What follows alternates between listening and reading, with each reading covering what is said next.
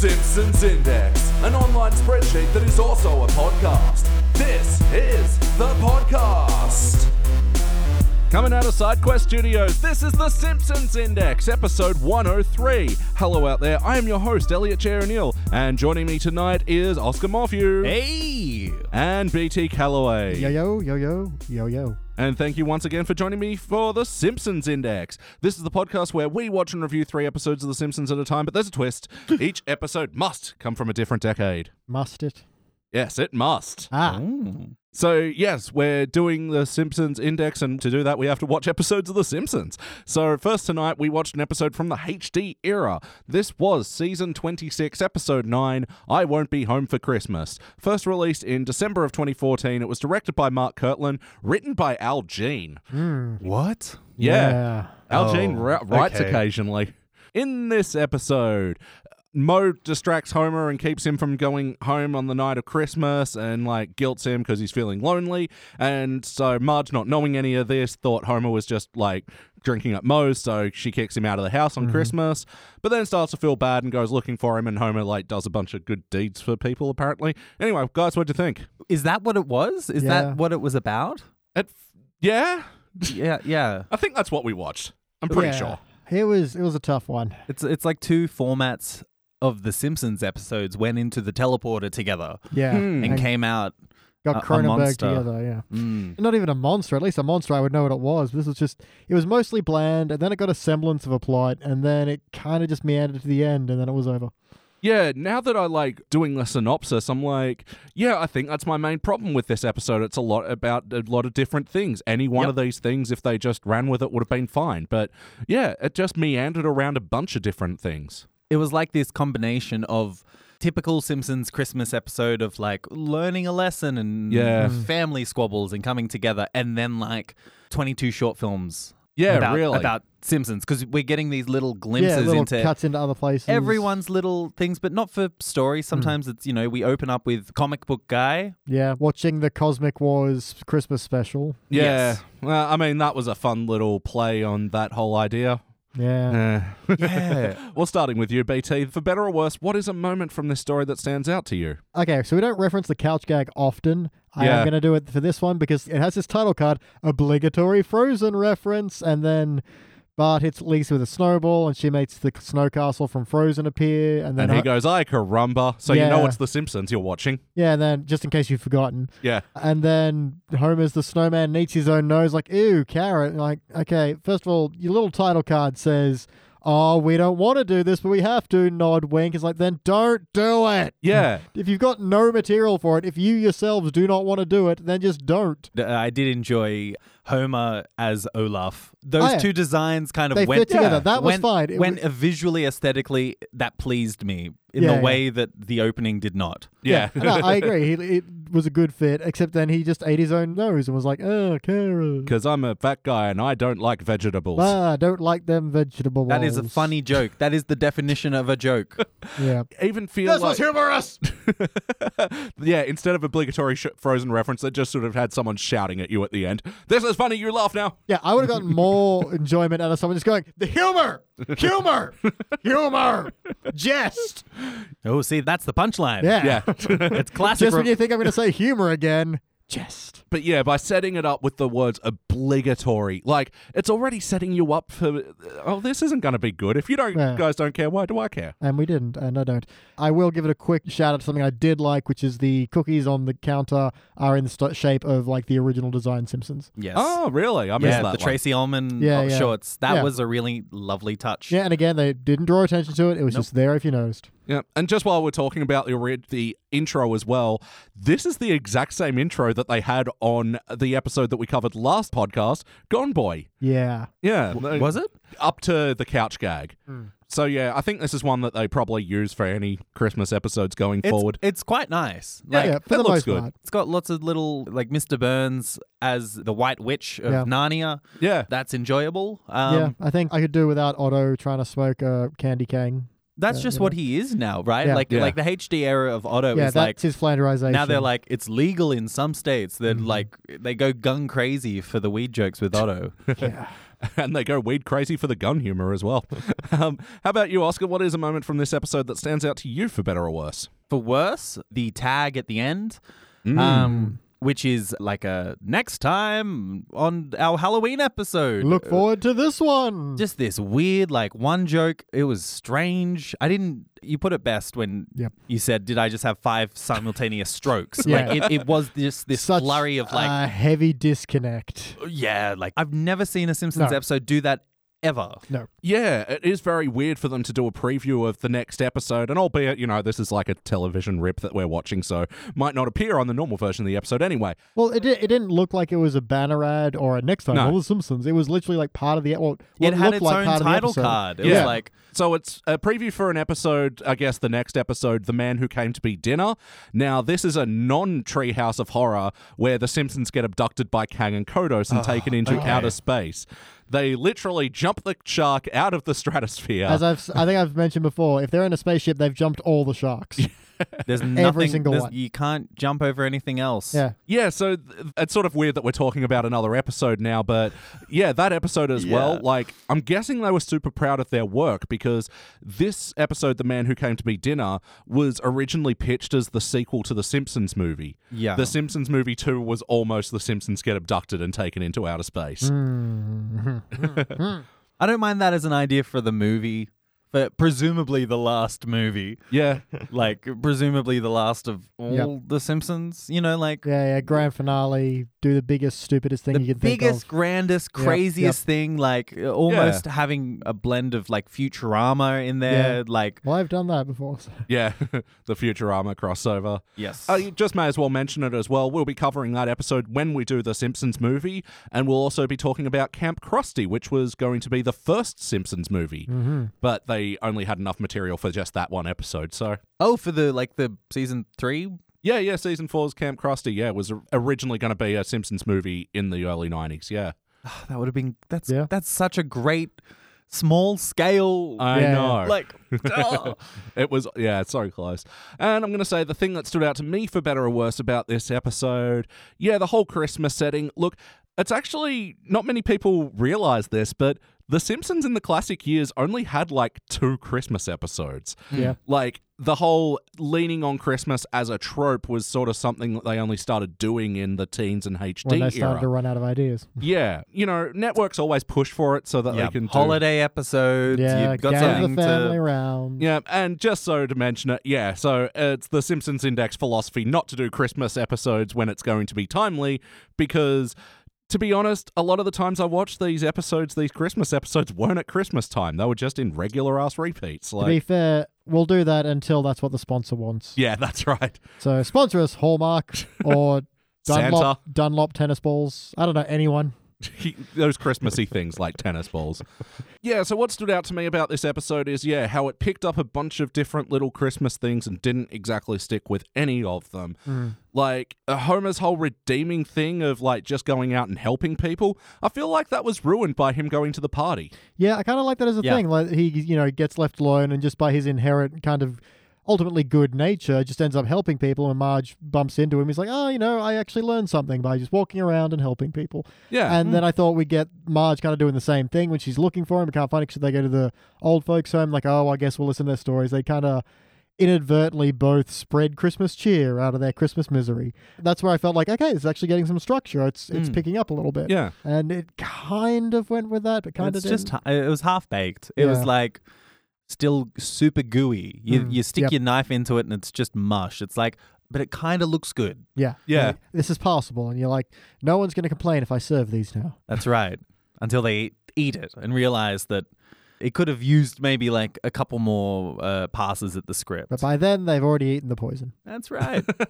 Very much so. And, like, it didn't even feel like they did that, and I've learnt something today moment. Like, that's what this episode needed. Yeah, as cheesy as it would have been, it would have tied it together a bit nicer. Instead, we get this bit at the end where it's like, homie, I'm your present this year because I forgive you. Like, that was awful. When It just felt completely out of nowhere. Yeah. Marge just kind of presents herself as a gift, and she hasn't seen the good that he's done. Or learnt about it. As Yeah. far as she knows, well, except for Mo. But then she's just sort of turned up at this party where he's getting drunk and eating a gingerbread house, and it's like, oh, you're doing your old shit again. Yep. Like, that's what she should have done there. Also, Mo is a real sex pest in this. Oh, so provo. He forces himself onto Marge twice. Yeah. The first time, which has a funny joke saying, we're under the mistletoe. Yeah. And they say, that's not mistletoe, that's lettuce caught in a spider's web. Yeah, that was really funny and a great really, cut. really beautifully drawn. But still, and then he goes for it again, and you're just like... Yeah, you're like, cause the first time I thought it was meant to be an accident because he accidentally just turned his head when she went in to kiss his cheek by pure accident. But just to do it again was like, no, it's really, really creepy. Yeah. And her reaction as well. Like, she looks like disgusted, rightly so, especially for that second one of being like... That's when you're in ball-kicking uppercut territory then. Yeah, very much so. Absolutely. Kick a dude in the stones if he does that to you. Mm-hmm. And Mo just sort of gets forgotten at that moment as well. Mm-hmm. It should have been Marge was furious at Homer and like... She's wandering the town trying to find Homer, and she's learning about all of his good deeds along the way, about how he's been spending his time, and like gets less and less. Like, because when Mo confesses, she's like, "I'm immediately alleviated of my anger." Like, which I even wrote early on when Homer comes home and she kicks him out. It's like, no, dude, just explain yourself. Just say. And I think what would have worked so much better there, he goes, "But honey, I have a good reason. You see, I was at Moe's," and then she's like, "Fuck you, you were at Moe's." Yeah. And doesn't let him, harsh cut out. Which would have been natural. He doesn't start with, well, Mo was really depressed, and so I couldn't leave. And also Mo had changed the time on the clock, so I thought I was on time. So, play count. How many times before today have you seen this episode? Just the once. Less than 0. You've somehow unseen it. Yes. You've seen it, a Bret Easton Ellis novel once. Exactly. Yep. Yeah, this is an episode I know that I've seen before, but it felt very new to me right now. There was one line like, I think I'd have seen this one. Have I? Shit. Yeah, let's talk about some of the wackiness of this episode, though. They do that weird thing where they incorporate a live-action film that the Simpsons are watching, and I hate whenever they do this. I don't think it's ever landed as a joke. It just looks really weird and out of place. But yeah, it was some movie where... There's a Miracle on 42nd Street. The original. was it? 34th. 34th. I'm thinking of the upgraded version. Oh, yes. On the nicer street. Yeah. Miracle on 3.4 Street. Yep.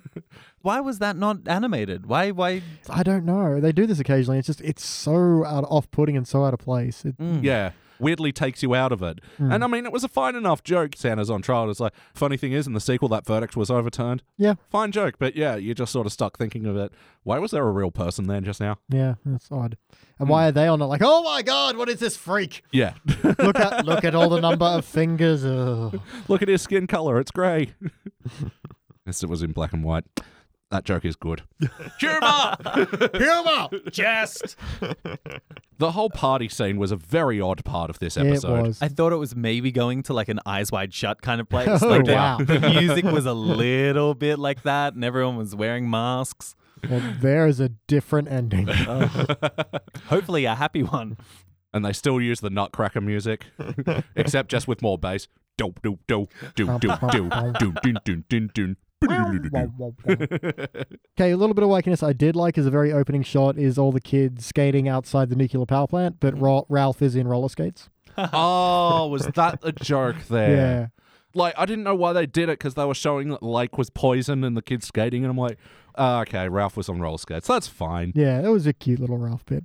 Yeah, and the Cosmic Wars Christmas story because they can't use Star Wars for some fucking reason. Yeah. Which is weird because they've referenced Star Wars itself, so there's both Star Wars and Cosmic Wars in this universe. And it's a loving tribute for a very awkward bit of cinema that I still haven't watched all of, the Star Wars Christmas story. Yes. I've only seen, there's a 6-minute supercut on YouTube. Yeah, that's everything you need to know. Yeah. And I like sort of how they played with it a bit with, the Darth Vader family instead of the Chewie family. Yeah, it's the, I don't know what the painting is. It's the painting of Thanksgiving and the parents. I don't know what they it's actually did the living version of that in that Modern Family episode. Yes. It's a very famous painting. I do not remember who it's by. Editing Bay Elliot J here to say that the painting is by Norman Rockwell and it's called Freedom from Want, and it's also known as the Thanksgiving Picture or I'll Be Home for Christmas. Anyway, back to the show. And all of the children are little Darth Vaders with like big smiles. Yeah. Which was like an amusing image. Yeah. I think my problem with that bit is then it zooms out and comic book guy's, bitching about it, and his wife, who I don't know her name. Yes, Kumiko, who he married in season 25, I think. And Kumiko's all like, you are totally justified in all your hatred of this. And it's like, it feels like a weird slap at the viewer, almost. It's like, if you complain about this, you're as bad as comic book guy complaining about the Star Wars special. Yeah. It's like, oh God, that totally is what they were doing. Yeah. Yeah. Quiet little backhand. I was like, I know what you did. I just saw it. Which is, like, it's a fine enough and funny enough comment to make, but they did, like, hammer it a bit, where it's just constantly cutting to him, ooh, it's awful. Why? Get ready to watch the worst episode ever. Yeah. Down the barrel of the camera. And like, oh, this is the worst viewing, and I haven't watched it since yesterday. Like, it would have been slapping in the face harder if they had, like, comic book guy there being, oh, look, he's fat and stupid and he hates this, whereas this handsome guy over here loves this episode. Get it? Do you get it, you fucking morons? Humor! It's a surprisingly unwacky episode. I guess we get, like, when Marge is doing the whole, like, walking at night through the neon signs, and it turns out she's in a neon sign store. I kind of like that joke. Yeah, it was a fair misdirect for something that's been done 1,000 times. I did actually kind of like they're going through some of the signs, and one is big and tall morgue. Yeah. Dark, but I like it. The Kit Kat Club, like a strange cabaret reference. Yeah. It's a strip club. Yeah. Yeah. I like you class it up with cabaret. It's pronounced Cadbury. Oh. Like, sorry, I hate to be that guy. But, How about the heart of this episode? Did you guys feel any bumps? I almost did, and I think that's what grates me a little bit, is that I liked some of the idea of, he's inherently just doing good because Homer is a kind-hearted person. Yeah. Especially, when Moe's all sad, and even though it's kind of annoying to have Moe going, I'm sad. Yeah. At least Homer's reaction to that was, I suppose I can't leave you miserable on Christmas. Very human, very human Homer. And even when he meets up with Ned and he's like, oh, you're all by yourself. And he's like, yeah, well, after Edna left me with nothing but her ungraded papers, which I'm still working through. Yeah. I got a joke out of that. And I kind of like their quick little, it wasn't overly done. It's just brief moment of them getting along. Yeah. And then Ned overdoes it, so Homer runs away. It's like, yeah, no, fair enough. Yeah, and I liked, Homer, your eyelashes are already long and fabulous. You do really need an eyelash curler. Just buying it to be nice. Yeah. I sort of like jokes like that in The Simpsons where they're not animated good enough to show that sort of detail. It's like when they harp on about their eye color and it's like, they're black dots. What are you talking about? Yeah, I really wish we didn't see Homer go to that party because that was where, like, you could have had some serious heart build-up, like Homer's going for big gesture time, you know. And it's really where his story just stops. And he's just at this party now. He needed a reason to be there. He needed, like, the squeaky voice teen to be, like, nervous and, like, oh, there's like this outside. girl I want to talk to, but I don't know how. He's like, come on, let's go. And he, but instead, the moral is just, do your drinking at home. And it's like, I already knew that. But... It's an episode of Emotional Blue Balls. Wow. Very much. It almost gets us there. It really does. And that's what's really a letdown. But yeah, that squeaky voice teen is so simple. And it works, and it's motive. And then Marge is going to show up and go, Homer Simpson, you're just getting drunk. So I was like, hey, I'm here for that guy. And he's like, thanks, man. Yep. Yeah. Anyway, did this feel like an episode of The Simpsons? It felt like a Christmassy later day season episode. Yeah. The characters were relatively grounded. Yeah. I would say the characters are fine. It's just a bit bland and a bit dull. Well, I mean, I even like Homer sort of taking that turn and going, I'm not going to be jerk-ass Homer, I'm going to be ass-jerk Homer. Like, that was a good sort of, like, little knowing thing of the problems with Homer. Yeah, exactly. And the right impulse, my God. Yeah. Yeah, and I think it does show that he can be a real sweetheart sometimes, so I do kind of like that. Yeah, and especially because, it was the whole hanging out with Mo thing, and Mo, of course, is his desperate self, and I gotta say, those were, like, a couple of my favorite jokes of the episode, like him blowing his nose on the napkin and then, like, wiping the beer with it. And even, like, as grating as the, don't leave, look, I'm wrapped around your leg, I kind of liked the one where he's, I'm on your shoulders now. It was just so stupid. Yeah, it's a bit of the whack, but yeah. Oh, sorry, I realized I forgot something in whackness, where Bart's like, oh, I remember my last Christmas when I was 8, and Homer falls off the roof and gets hung by Christmas lights and gets electrocuted, and you're like, what is happening right now? This was strange because this was in a scene where Lisa was like, I don't want to be like you, Bart, jaded at age 10. Bart doesn't seem jaded with the idea of Christmas. He's excited and he can't sleep because his he's literal excited. sentence before that, it was like, oh, the one night of the year a kid wants to get to sleep but can't. And so he remembers a memory which, painful for Homer, brought him great joy. Yeah, and then when they come out of it, he's got this line of, they say you never forget the first time you see your father in a Santa suit being electrocuted. It's like, wait, was this supposed to be how you found out Santa wasn't real? Or how you became jaded? I don't. I'm so confused, yeah. No, it was not good, but... It was stuff that happened and then it stopped. And we get nothing else from Bart and Lisa from the whole episode. Oh, yeah. Because it's like, we've got to go find Dad, and just Moe appears in the chimney. It's like, that's not the story. Like, that we're starting. That's so weird now. Oh, now that I think about it more. Yeah, it was really, like, that was the part of the episode where I'm like, I think I'm going to have to throw this in the pit. There's a lot of parts of this episode that belong in the anal corner. And so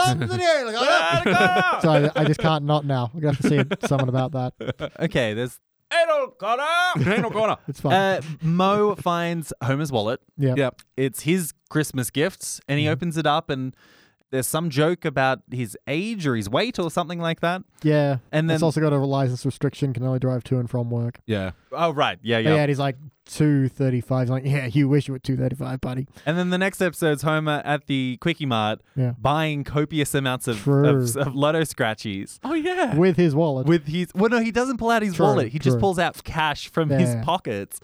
But it was like a confusing thing because I was like, oh, I don't know if this is going to be a plot point. Yeah. And it then felt like it should have been. And then it wasn't. Yeah, because I thought, okay, that's why Moe was going to come round. But he just comes around and goes, yeah, and to let you know, Homer was hanging out with me. I somehow already know about the fact you threw him out for the night.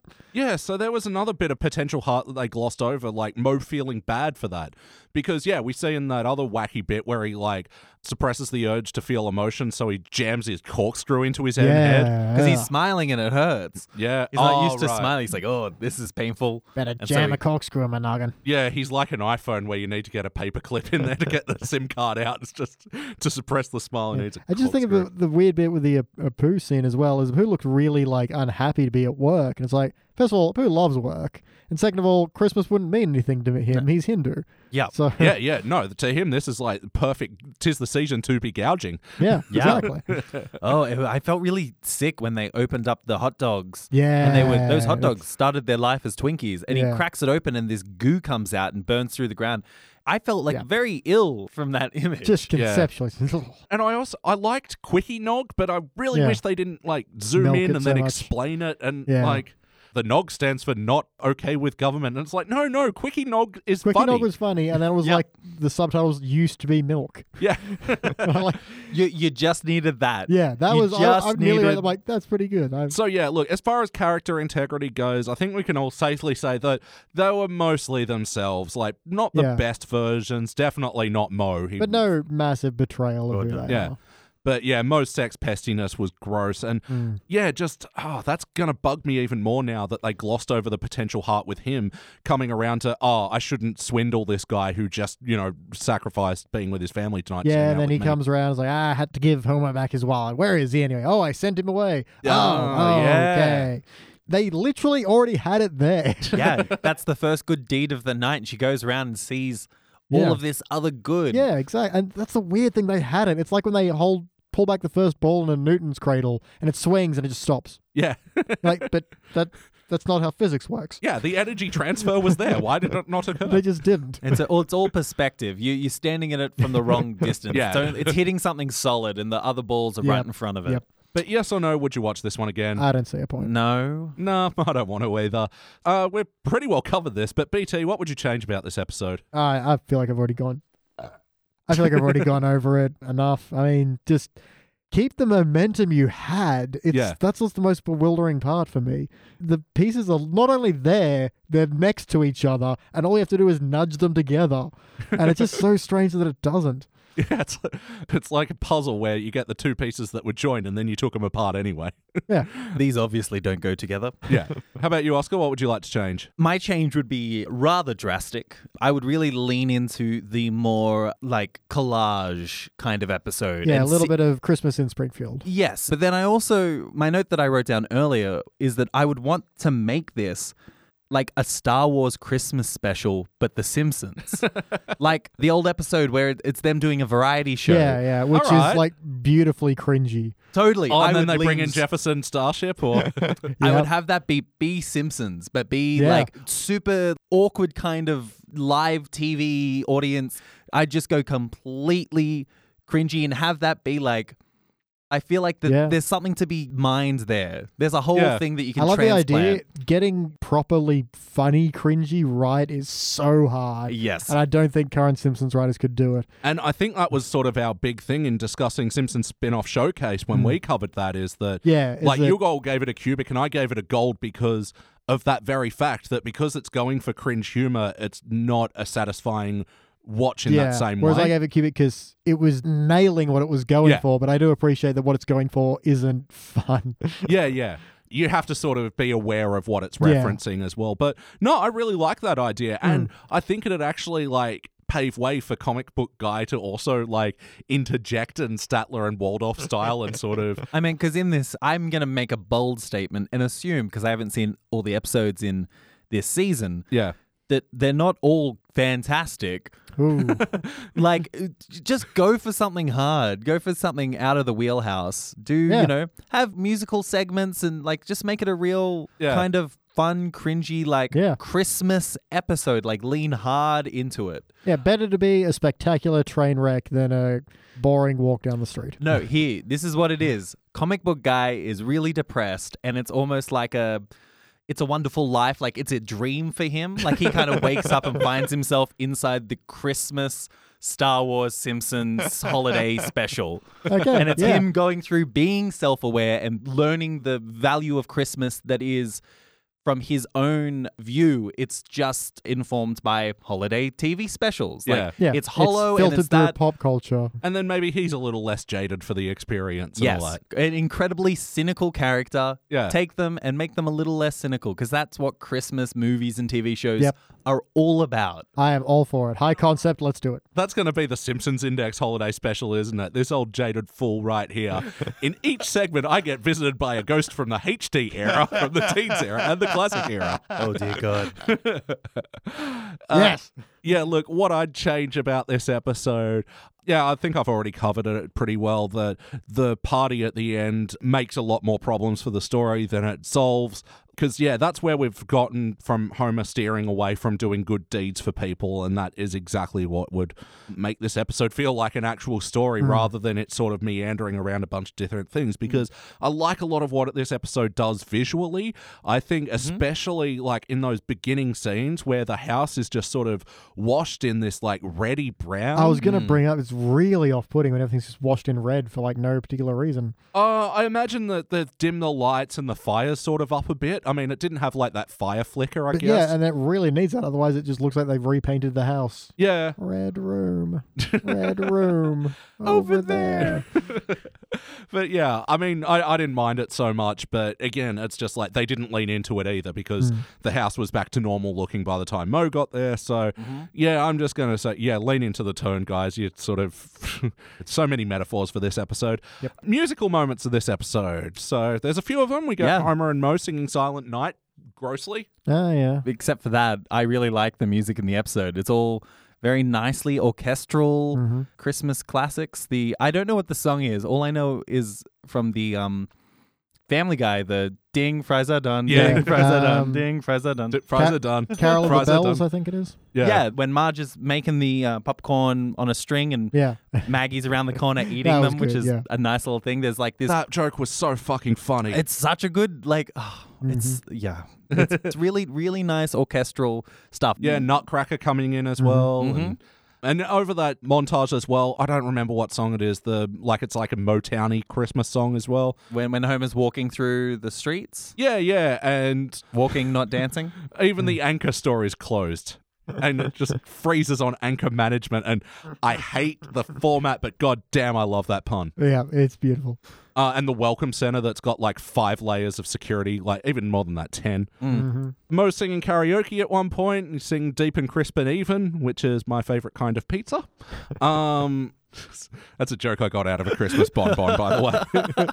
Oh, yeah, and I don't remember any of the movies Homer had the option of going to see, but I really like that bit as well. They were all great. Yeah. Oh, the Nutty Professor. Slowly has Alzheimer's. With Alzheimer's, the new Seth Rogen and Jonah Hill. Jonah Hill movie. In a concentration camp. And an obvious airplane parody. Oh, yeah, it was like and one's about a model airplane who's lost his propeller. I really like that bit. That was hilarious. Yeah. 3 quality joke movie titles. I was shocked. And especially because it feels like, especially then and now, that Jonah Hill going for more of these meaty dramatic roles. Yeah. And so that's not what you're getting. Ooh, Invictus. That might be fun. Was that the one he was in, or Moneyball? Moneyball. Invictus has got Matt Damon and Morgan Freeman. Always getting Morgan Freeman confused with Jonah Hill. I know. Their range is exactly the same. Yep. You'd be surprised how many times you actually think you're watching Morgan Freeman. It's Jonah Hill. Especially in Superbad. Who do you think you are, Seal? I was obsessed with drawing penises. All kind of dicks. You realize you either got to get busy drawing or get busy dying. BT, do you have any other notes? I mean, not after that one. Yeah. Again, there's another HD era one that feels oddly silent in some parts. I don't know if it's just a lack of background noise or that beginning with that transitioning from Homer to Marge, there's no music sting between. And it just feels like it needs noise or sound. And I don't know. I really want to pay attention to it when we get to the classic era. I want to just have an idea of what's missing because I'm not even sure. But it's something, and I know that. Homer drives drunk, so fuck that. He had 10 beers at Moe's. Not good. He crashes the car. What happens? He drives drunk. No, later on, where they're like, oh, I wonder where Homer is. Oh, he drives home drunk. He drives home drunk, and then he drives away from home drunk. Yes. And then he's getting towed at one point. And then the tow truck crashes into He should have got fire stopped by the cops. Yeah. And he didn't have his wallet. Oh, there we go. Could have worked. And then cheered someone up in prison. I don't know. And my last one is actually a negative note. So they do the thing where they... Really? I know. Where they pan through the house. Yeah. And they've done this so many times, but they stop and focus on the joke instead of just moving. It's so much funnier when they just move. Don't ever stop. It's so... Don't ever stop in the middle of a pan through the house. Exactly. Pan throughs helped Eddie think. What was it pan stopped on anyway? I don't know, just 2 elves with something written on their shirts. Prep landing. Pre-flight crew. And they were skeletons. It was fucking stupid. When you stop on the pan through, it makes you question it. Yeah. That's it. And it isn't well written enough to hold up against that criticism. Should have just been, elf skeletons. Look at that. Skeletons. That's Christmas. Or skeletons. Skeletons. Skeletons. Yeah. Prep and Landing is a 2009 Disney 22-minute Christmas special about elves or some shit. I don't know. I kind of glanced at the Wikipedia article. Sarah Chalke and Dave Foley are in it. I like them. Anyway, back to the show. And just on that, what did you guys think of the sullen Jesus? Sullen emo Jesus. Their best Jesus joke ever is going to be, it's like, I sent my son down to Earth once and he didn't come back the same when he's just sitting on the swings, slowly twisting. Yep. That was last episode I was on, and that's my favorite Jesus joke out of all of The Simpsons. Yeah, exactly. And so to come to this I don't know what you did to him down there, but he was never the same. Yeah, and it's like, never go back once they've gone to that one. So to have this spoiled, angry Jesus was just, nah. It's a Christmas present. Don't you mean birthday? It's 2 presents. Walkie-talkies are not 2 presents. God damn it. I mean, you damn it. It's like, How about you, Oscar? Any other notes? They make their gingerbread house and also has the Quickie Mart. Yeah. Which I didn't quite... And a Sideshow Bob. And a Sideshow Bob with a rake. I don't know why you would add Sideshow Bob, who's tried to murder... Let's make a gingerbread man out of the person who's tried to kill our son and our entire family multiple times. Multiple times. Yeah. And then next to it, directly next to it, is the Quickie Mart gingerbread house and Apu. And it's just kind of like... Why? What? I would have liked... Okay, you can save that if you're like, they're making a gingerbread house waiting for Homer to come home and he's taking so long they start just building the whole city. Oh, that's I really like that. There it is. That's perfect. You still don't make a Bob. And then they use that as a map to trace his steps. Oh, yeah. And also in the cookie jar, not only is there the original designs of The Simpsons, which is really nice, but Kang and Kodos cookies as well, which implies they already know they're real. It straddles the line. It's like, it's kind of okay. Yeah. Because it's cookies. Just a visual reference. It's just a visual reference, and it could be like whatever, but it just kind of was... Didn't sit well. That was it. That's all I got on my paper. And time for my final notes.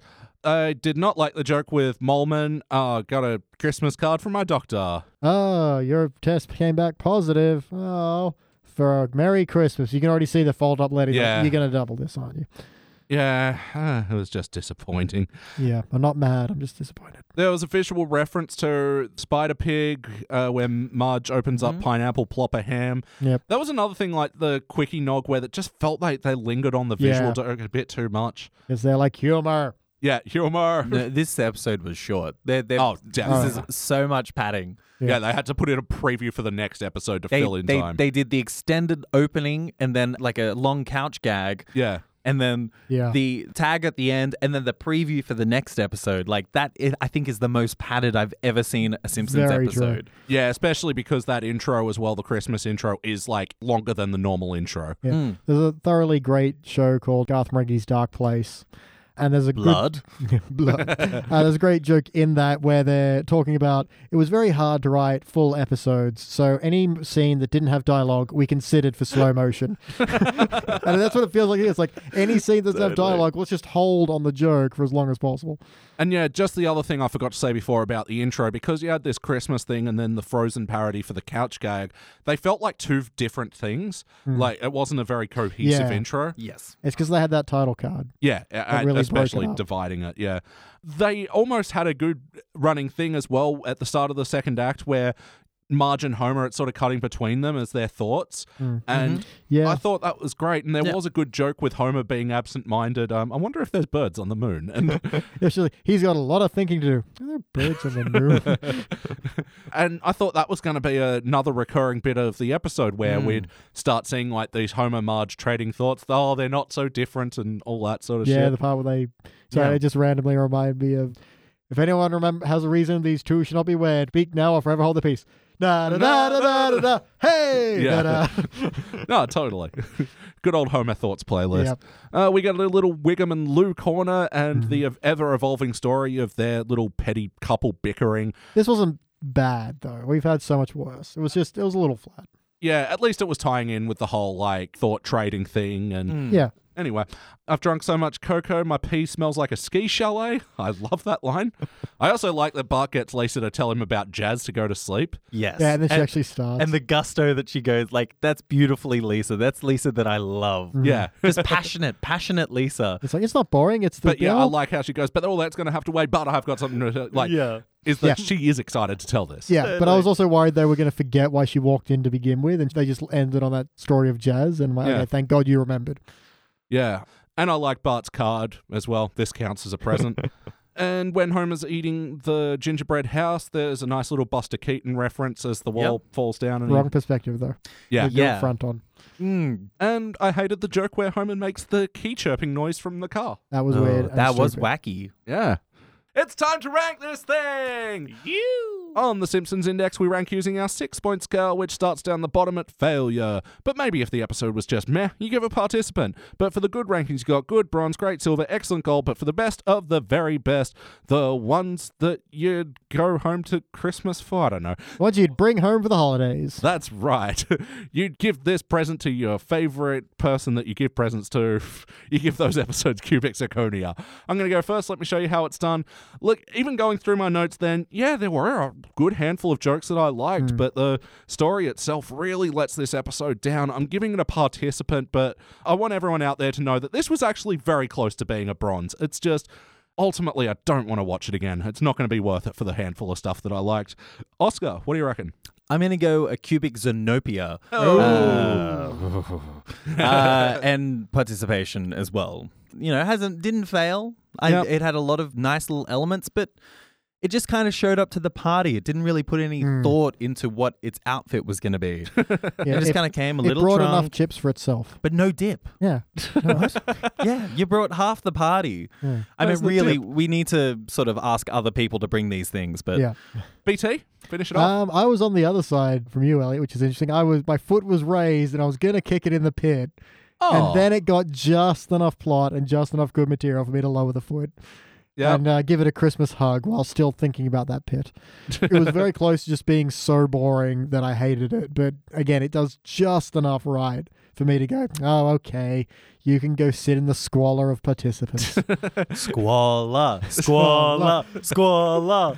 And the squalor grew 3 times that day. Yeah, look, I'm not going to watch it again. It's just okay enough. It's just okay. All right, well, that'll be a unanimous participant. This will be joining other season 26 episodes in the participant ranks as Simpsorama, the Futurama crossover we mentioned before. The other season 26 is My Fair Lady, where Marge becomes an Uber driver. Pointless. And it'll also be joining Fears of a Clown, which we reviewed recently with Hottest 100s and Thousands. The Yellow Badge of Courage, which we did with you, Oscar and Jordan, the fireworks episode. Oh, yes. Oh, I feel like this is better than that. Yeah. Yeah. Not by much. Not by much at all. It's in the same draw as Yes. participants. So It'll also be joining The Burns and the Bees, which we reviewed recently. See Homer Run with the Safety Salamander. yeah, it was a weird one. Yeah. And Father Knows Worst, which we reviewed in HD Wasteland earlier in the year. Yeah. And that one was close as well, the helicopter parenting one. Yeah, again, some decent ideas, poorly executed. Poorly executed indeed. Before we move on, is that reputation justified? Is that reputation justified? You tell me. Wow, that's much more succinct. So, Dennis Perkins of the AV Club, Dennis the Wildcard Perkins. he gave this episode a B-. So yeah, it's probably like a bronze, low bronze.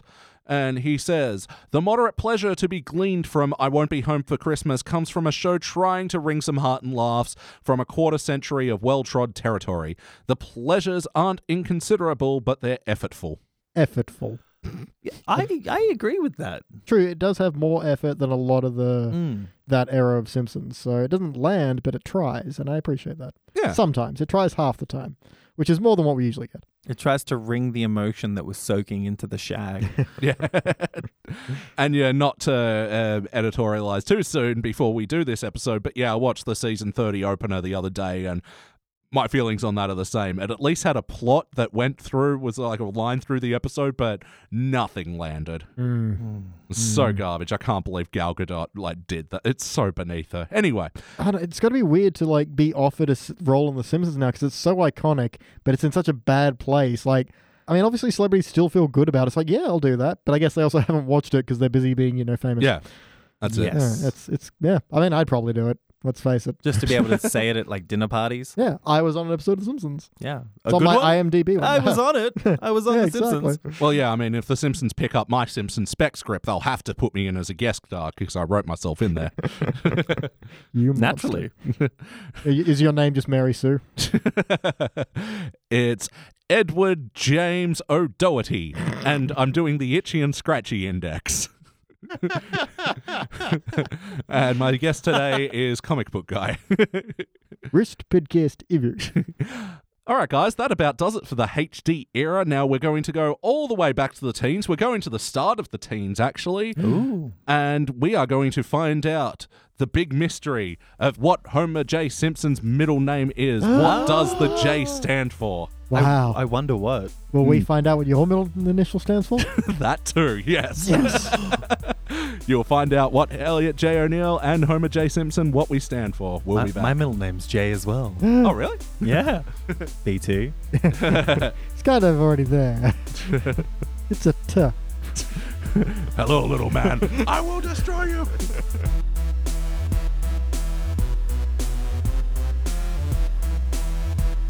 And we are back, and we just watched our Teens Era episode. This was Season 10, Episode 6, Dolan in the Wind. First released in November of 98. It's a take on that song by Boob Dolan. It was first released in November of 98, directed by Matthew Nastuk and Mark Kirtland, written by Dominic Carey.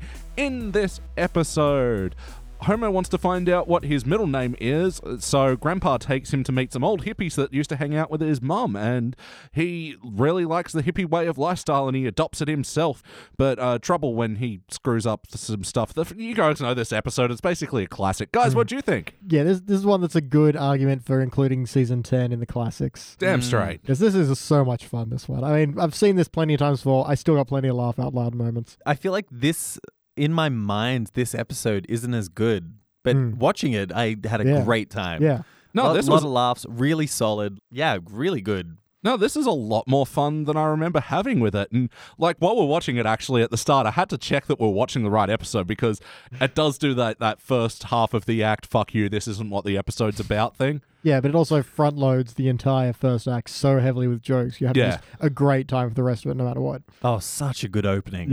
Yeah. The first chunk is Just so to Mr. solid. Burns and It's so good. one grape, one Philly cheesesteak.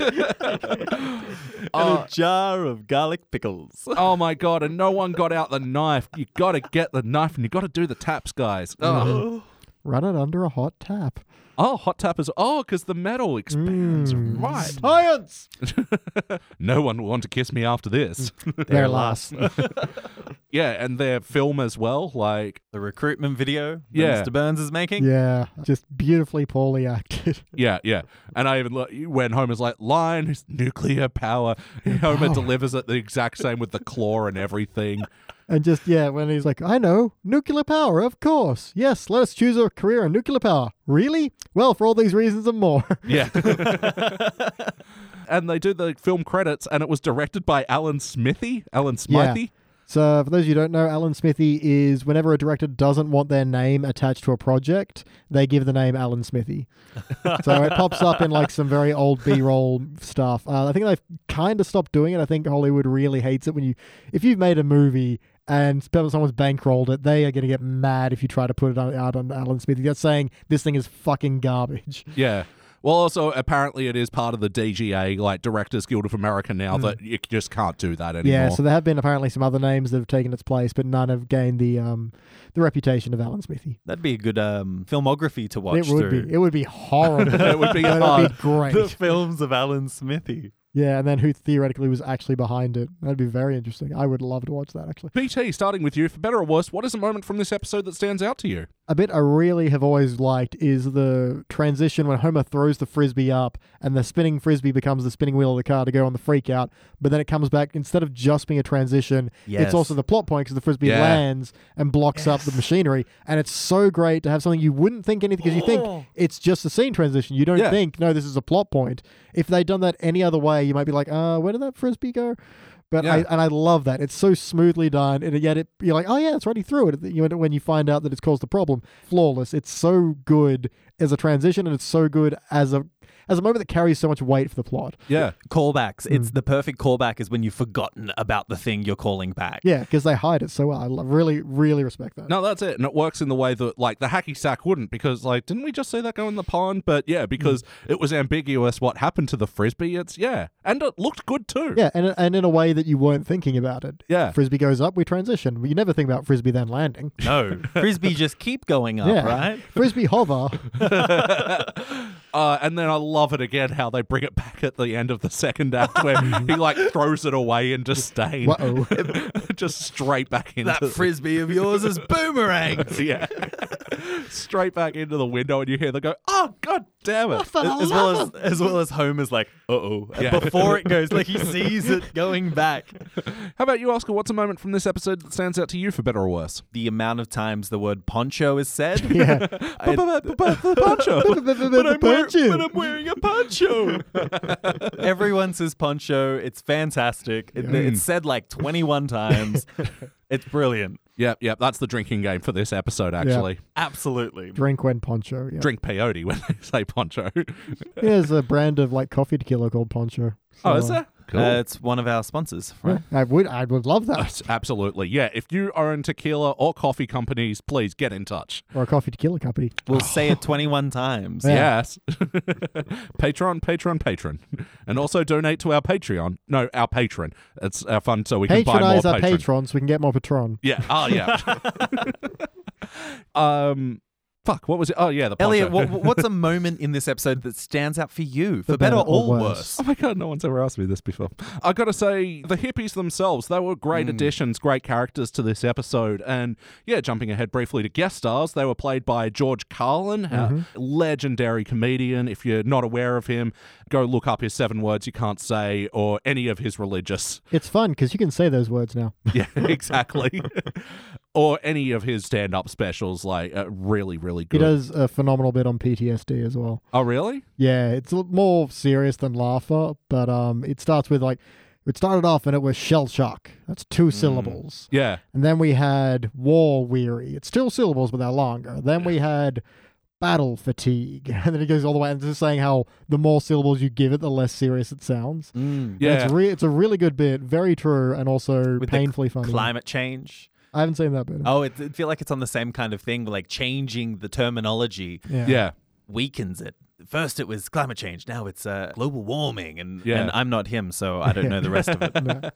No, very But few I'm can alive, so take that, yay George. me. But yeah, he does a similar thing as well where, the more syllables you add, the less offensive it is.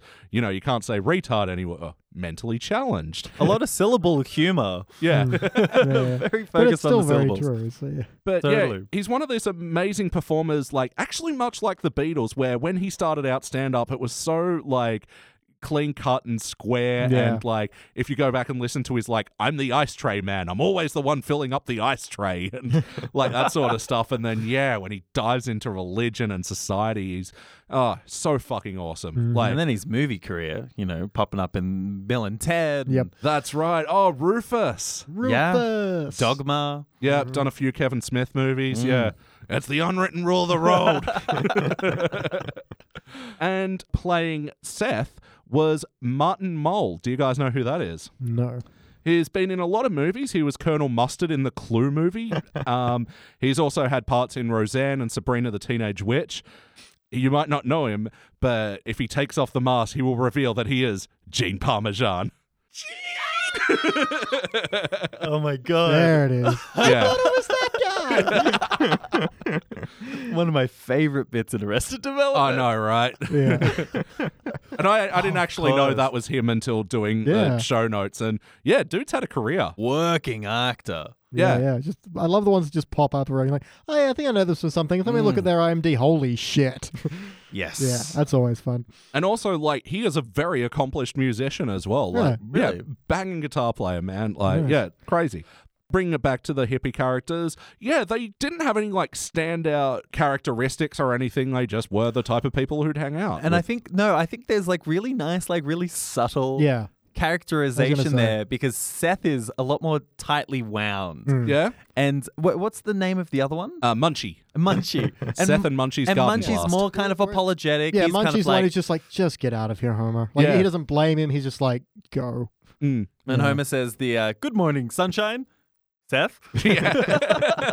I feel like that sums up. That's Yeah, but also like how they are presented as, Homer's got the whole, oh, well, you're all about profits, man. Half the profits go to war orphans. Yeah. But it's just how he kind of challenges them, and they're like, no, we're still cool. But then later on, they're like, no, Homer, you were never a hippie. You just wear a poncho. Yeah. But, I mean, even I like how they sort of flirt with, like, oh, maybe we could go for an old-fashioned It's freak the out. mix of humoring him, but also kind of having some fun. But then it just reality kicks down the door. He's the kid of one of their old dear Yeah. friends who they have heard is a dynamite in the sack. Demon. A demon. I love that. Just the knowing look and Abe just so oblivious. Ah, you heard about that, huh? But yeah, and I guess it goes without saying, yes, that in school when this episode aired, this was a fucking phenomenal moment for me. Like just having Jay as my middle name and then just seeing that and like, I was surprised how I didn't remember how early they got that out of the way. Yeah. They do quite quickly. We go somewhere else as well. But. yeah, and it's the right spelling and everything. It's so good. But it still leaves the question, what does Bart's J stand for in Yeah. Bartholomew J. Simpson? Yeah, if Homer didn't know that was his middle initial, he's not going to pass it on. Yeah. Or maybe he just passed the initial on. There is like an unofficial official explanation where like in an officially released like Simpsons book about the Simpsons family history revealed that Bart's middle name is Jojo. And they haven't gone against it. Like, the Simpsons haven't said, no, that's not the case. That's not canon, yeah. So it's like one of these official, unofficial canon things that, that's his middle name It's for like some reason. Star Wars Legends. Yeah. Simpsons Legends. It's Yeah. not super canon until It's- the new movie comes out and contradicts it. Yeah. Contradicts it. It's not extended universe until the Disney Oh, buy God. it and wipe the extended Yeah. universe. Can you Oh my imagine- God, that's going to happen. I was going to say, can you imagine Disney going, hey, everything past season 9 it doesn't count?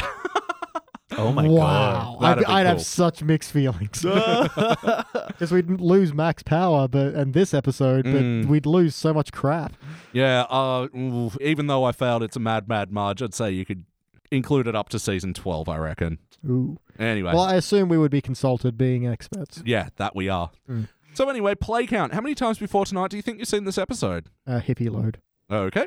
Quite a few times. This is one that I feel like popped up quite a lot on the old syndication. Yeah, the old Fox 8 weekend. No, definitely. I love this episode. I know I taped it. I've seen it a billion times. And so how about the wackiness of this episode? Homer gets everyone high. Yeah. No, which isn't wacky. Like no, that's true. It is a grounded story beat, and all of their wackiness is all peyote tripping. Yeah, because I was going to rip on this for being, the weed isn't like that. But they're like, no, they take peyote. They specifically say nothing but carrots and peyote. Yeah, and that's sort of the thing, like, because I originally thought it was mushrooms because of, like, the way they say their own private vegetables. But, yeah, so they had peyote, which means Homer harvested a bunch of cactuses and thought, yeah, this is a vegetable. Fucking grind it. Yeah, sure. May as well, even though it is grounded, and that's exactly what those characters would have been saying.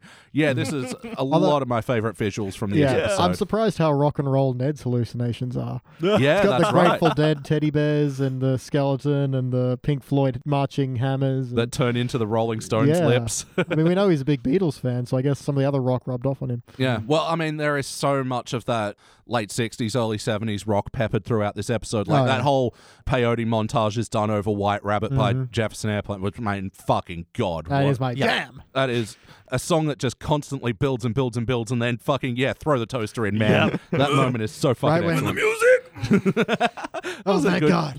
I thought I'd have to get one of the goddamn mates to do it. Homer versus Gophers is pretty wacky. Yeah, that's right. Fights one for a carrot, and they all swarm him at the end. Yeah. Although, actually, this is wacky for Willie's hallucination where he thinks he sees Fergie. Modern Simpsons fans, this isn't Fergie from the Black Eyed Peas that he's seeing. No, but it's where she got her nickname, the Duchess. Oh. The Duchess of York. Oh. Fergie York. I did not realize that. Mm-hmm. Yeah, so this is in reference to Princess Sarah Ferguson, who, of course, Willie would be super attracted to. And he's making out with a rake. His face is so scratched up. Wow. So wonderful. More so. Okay. Early wackiness, it's like when they can't get the jar open, it's like, oh, well, shall I send out for Chinese? No, those people are all gristle. And the follow-up when Homer passes out trying to open up the jar, it's like, what we need around here is some new blood. You want me to drain Simpson while he's passed out? If these are the ideas that don't go through, man, they've got some blood on their hands. Some Lots fresh of blood. The best kind. And Barney's hallucination, I don't know what the monster is that he sees. It's a little bad trip gremlin. Yeah, a little freak out gremlin. But then he drinks some beer, and then the pink elephant from Dumbo comes in. And anyway. That's a freaking trip. If you've not watched Pink Elephants on Parade bit from Dumbo in a long time, watch it and you'll get high. It's so good. I am hoping that the remake has that. I guarantee you it won't, and it fucking should. And final bit from the hallucination wackiness as well is Grandpa and Jasper as Beavis and Butthead. We're so old. It's such a long, drag-out joke, but it's just framed so perfectly, and I'm going to make a gif of that moment and watch it for years. Yeah. The animation's so nice. All of the sky. Yeah. It's such a nicely lit If that could be GIF sequence. Wallpaper, we would get it in the house. That'd be amazing. Oh my God. I don't mean computer wallpaper, man. I mean literal. So I do love, hi Marge, we're freaking out squares. No, Marge was definitely freaked out for sure. Oh, so childlike. I know. This is quietly This is proud. very nice Homer. Yeah. No jerk ass. Even though he fucks up and But he accidentally, he didn't mean to do totally, that. he's got the best intentions. Yeah, and I just love how quietly proud he is. He's like, oh hey sweetie, you're freaking out squares. Yeah, he is the perfect conduit for all that hippie stuff. Like, Oh yeah. well, your feet are jet black, Dad. Well, I do walk through pretty much anything. So good. You're lazy and self-righteous, you make it perfect, hippie. That's so true. Mm-hmm. Any other wackiness? Bob Hope. This sequence, like, it isn't particularly funny, but what pays it off is that Homer is writing all of it down. Yeah. Yeah, so this is one where, yeah, of course we find it amusing, but I don't know if a young Simpsons fan will. It's very, like, there's a lot of piles of references there. Mm-hmm. But how about the heart of this episode? Did you guys feel any bumps? The poncho. The poncho. Yeah, when he's like, but I tried. Yeah. That really kind of sad. Yeah. Yeah. Well, yeah, and I guess the implication in those moments is that, like, this is a part of him that he'd long forgotten about, you know, probably too young to retain those memories or whatever, and sort of getting told about Woodstock again and then seeing that beautiful mural as well, which is, like, gorgeous. Yeah. The synapses joined, you know, he remembered, like, all these parts of his past that he'd long forgotten, and now he's trying to recapture it. It's quite beautiful, actually. Yeah. Those nice sprinklings of Mona Simpson. Yep. She's full of heart. Anytime it's She's a reference, yeah. mostly anytime. Until the latter ones. Yes. But I would say this is less heart, more spirit, if you like. Oh. That it's more, its feeling is in its ideology and its intent rather than its, actual thumps. Ooh, yes. Yeah. I like that, Groovy. Indeed. as the kids say. Sorry, I just read one of my notes. When Homer gets to the hippie commie, it's like, I can feel the good vibrations. And it pans out he's leaning into a beehive. Ouch. And he even goes for the hippie spirit beauty at the end where he's doing the old putting the flowers in the barrel of the gun thing. Yep. Like that old photo. Then they just shoot him in the head. Yeah. It just ends on those beautiful jokes of, well, can't you pull out? I'm a doctor, not a gardener. Well, can't you prune the loo so I can watch TV? What did I just say? Yeah, cut in. Like, it is a bit of a sudden ending, but yeah, I'm willing to forgive Because that. it ends on such a good joke. You're laughing and then it's over. You're like, you get a, because you're over ending, not because, that's a bad ending. I remember always watching this as a kid and being really confused and perplexed with that being like, was there a bullet? What? Like, Yeah. like it was shot into his head? Assume they were like shooting rock salt or something. Yeah. But then, if you've got rock salt shot directly into your brain, that's probably not good either. Well, neither is a flower. Yeah. No. But I mean, it's a good thing it wasn't a gladiola, because otherwise. Oh my gosh. They call those the Widowmakers. The stinger. Yeah. They don't let you use that no more. Yeah, I agree with you. It's not like a romantic heart or anything, but it is nice seeing, Homer embrace this side of himself, and going on the freak out was a lot of fun as well. Like, The cosmic fool is here. 15 years of service, and they tell me with a gesture giving an invisible proclamation. Yeah. But ultimately, though, did it feel like an episode of The Simpsons? Oh, for sure. Homer exploring a new side of himself, and not just like a Homer job thing. He's actually going, this could be part of my personality that I've not explored, and goes for that, yeah. And grounded in his history. Yeah. It's not a complete out of nowhere kind of thing, which is always fun when he goes to space or, whatever that is. But this is like from his character that has already been established, which is, that's always fun, especially with those earlier seasons where there are these unanswered questions.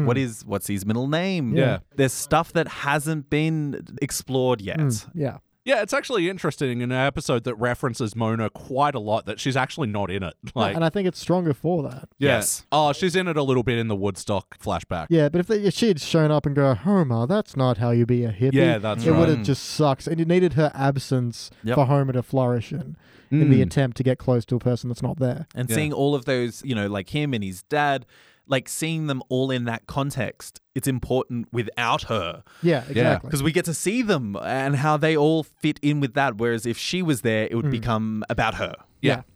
Yeah, that's right. And yeah, so as far as character integrity goes as well, Grandpa is just on top form in this my episode. God. I love him at Woodstock. You've got that picture-accurate representation of Woodstock, like the photo that you can actually side-by-side comparison. But Abe's just sitting there with his arms folded in a chair. On a fold-out chair. in a suit. Bring on Sha-na-na! Sha-na-na. I'm sure there's an enlistment tent around here somewhere. Put some pants on and pull them back down. Yes. He's in it for the spanking. Yeah, even the bit where his introduction, he's lying on the floor because he's clearly tripped over a skateboard, which we didn't see happen. But it's just such a great, and that's what Grandpa's doing. It's like, it was your mother's job to love you and stuff. I was in it for the spanking. And on the drive, we can have a nice father-son chat. Great. I'll go shoot myself for bringing this up. Fuck, I love that line. There are so many good quotable moments in this episode. But yes or no, would you watch this one again? Uptown Girl. I mean, yes.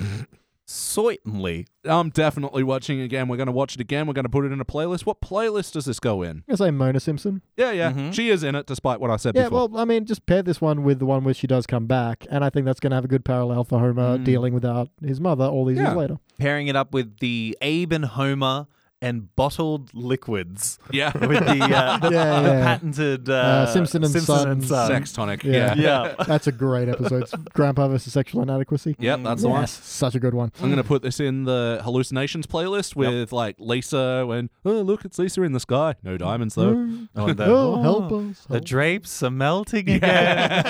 Frankly, I think I'm overdone. Yes. BT, what would you like to change about this episode? Ooh, Nelly. I don't think I want to change anything because it's all pretty damn hilarious, but let me have a quick... Nope, don't change it. All right. Like, if you're going to be a total dick, you could say you needed to update some of the references, but fuck that. The kids can learn.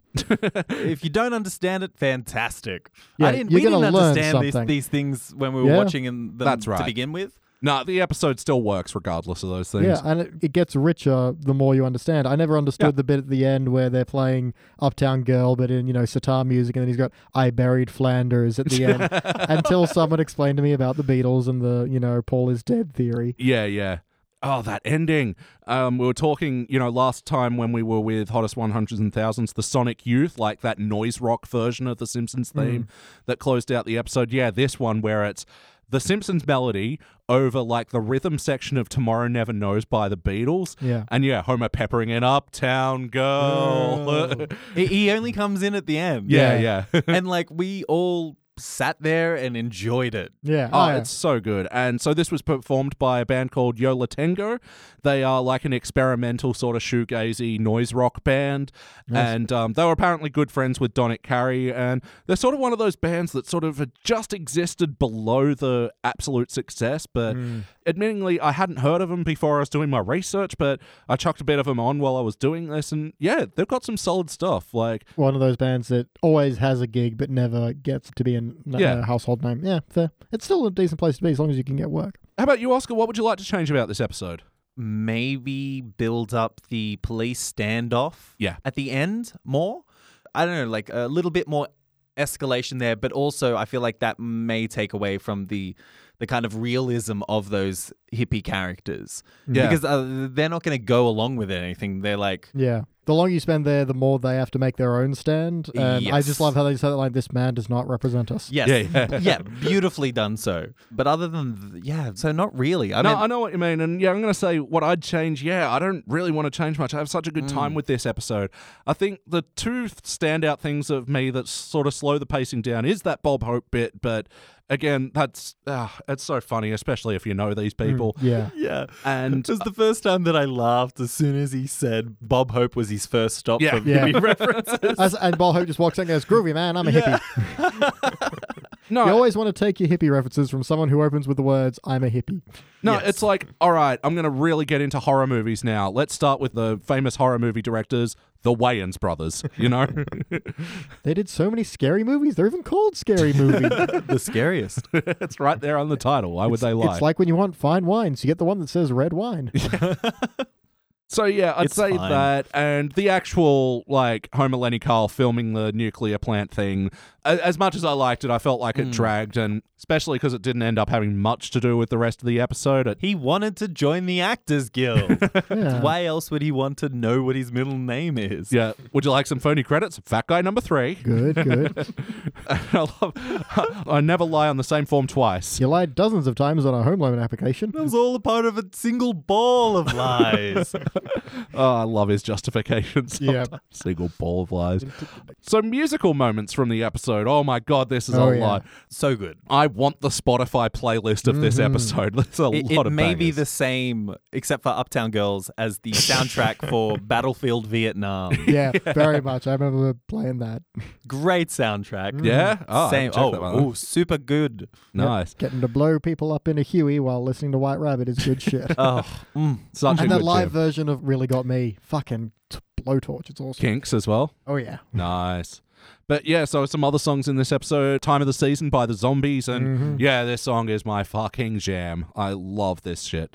It's actually a band that I haven't checked out much, but I do really love the 2 songs they're famous for. Yeah, well, they're very good. Yeah. But yeah, Time of the Season, like just that dun dun dun, that just like, it's so Vietnam establishing shot bing, in my mind. Bing, bing, little piano plinks. Yeah. Yeah. That's very much walking through the rice fields. Yeah. There was also Incense Strawberry something and time. It's a good Incense Strawberry Peppermint. Oh yeah. Peppermint. I remember downloading this off LimeWire. That song. How retro. Can't believe we used to get our music on that. I think people are going to like... You think the new retro is going to be retro tech where they use like 56K dial-up? Yeah. You know, the way that some people use, you know, vinyl. Yeah, it's less convenient, but it's more pure, man. You know, the songs don't sound the same unless they have to stop 10 times to buffer, you know? Yeah. It's just not the internet until you get it ruined if your mum picks up a phone. Yep. Incense and Peppermints by Strawberry Alarm Clock. There we go. Strawberry Alarm Clock. Again, I should start checking out these bands because... And yeah, of course, Homer singing Uptown Girl, completely missing the fucking point of the hippie movement. Beautifully, though. Misplaced passion is Homer's bag, that's baby. the fair. And when it becomes his song of protest, Uptown Girl.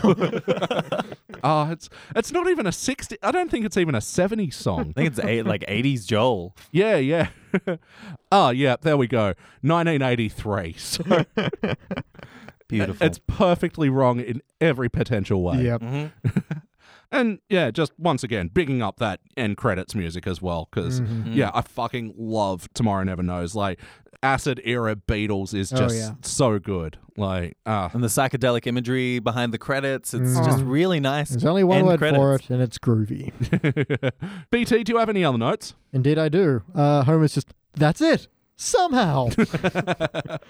I really love that. And okay, guys, set your nightsticks to whomp. Mine's stuck on 12. For crying out, there. Yeah, and it's like the parent helping out their kids. Yeah, I really love competent Wiggum in this one, especially when Lou's all like, the electric yellow's got me by the brain banana. He's like, okay. Yeah. Yeah, competent Wiggum, not an outfit we see him wear much. No, but in this it was really, really good. And the fact that he was then representative of the establishment, I think it was just really funny. Yeah. Because especially, like, they go to the whole 9 yards with confronting the hippies as well with a tank and, like, 5 squad cars. And come up with your hands up so we can crush all your stuff and burn all your possessions.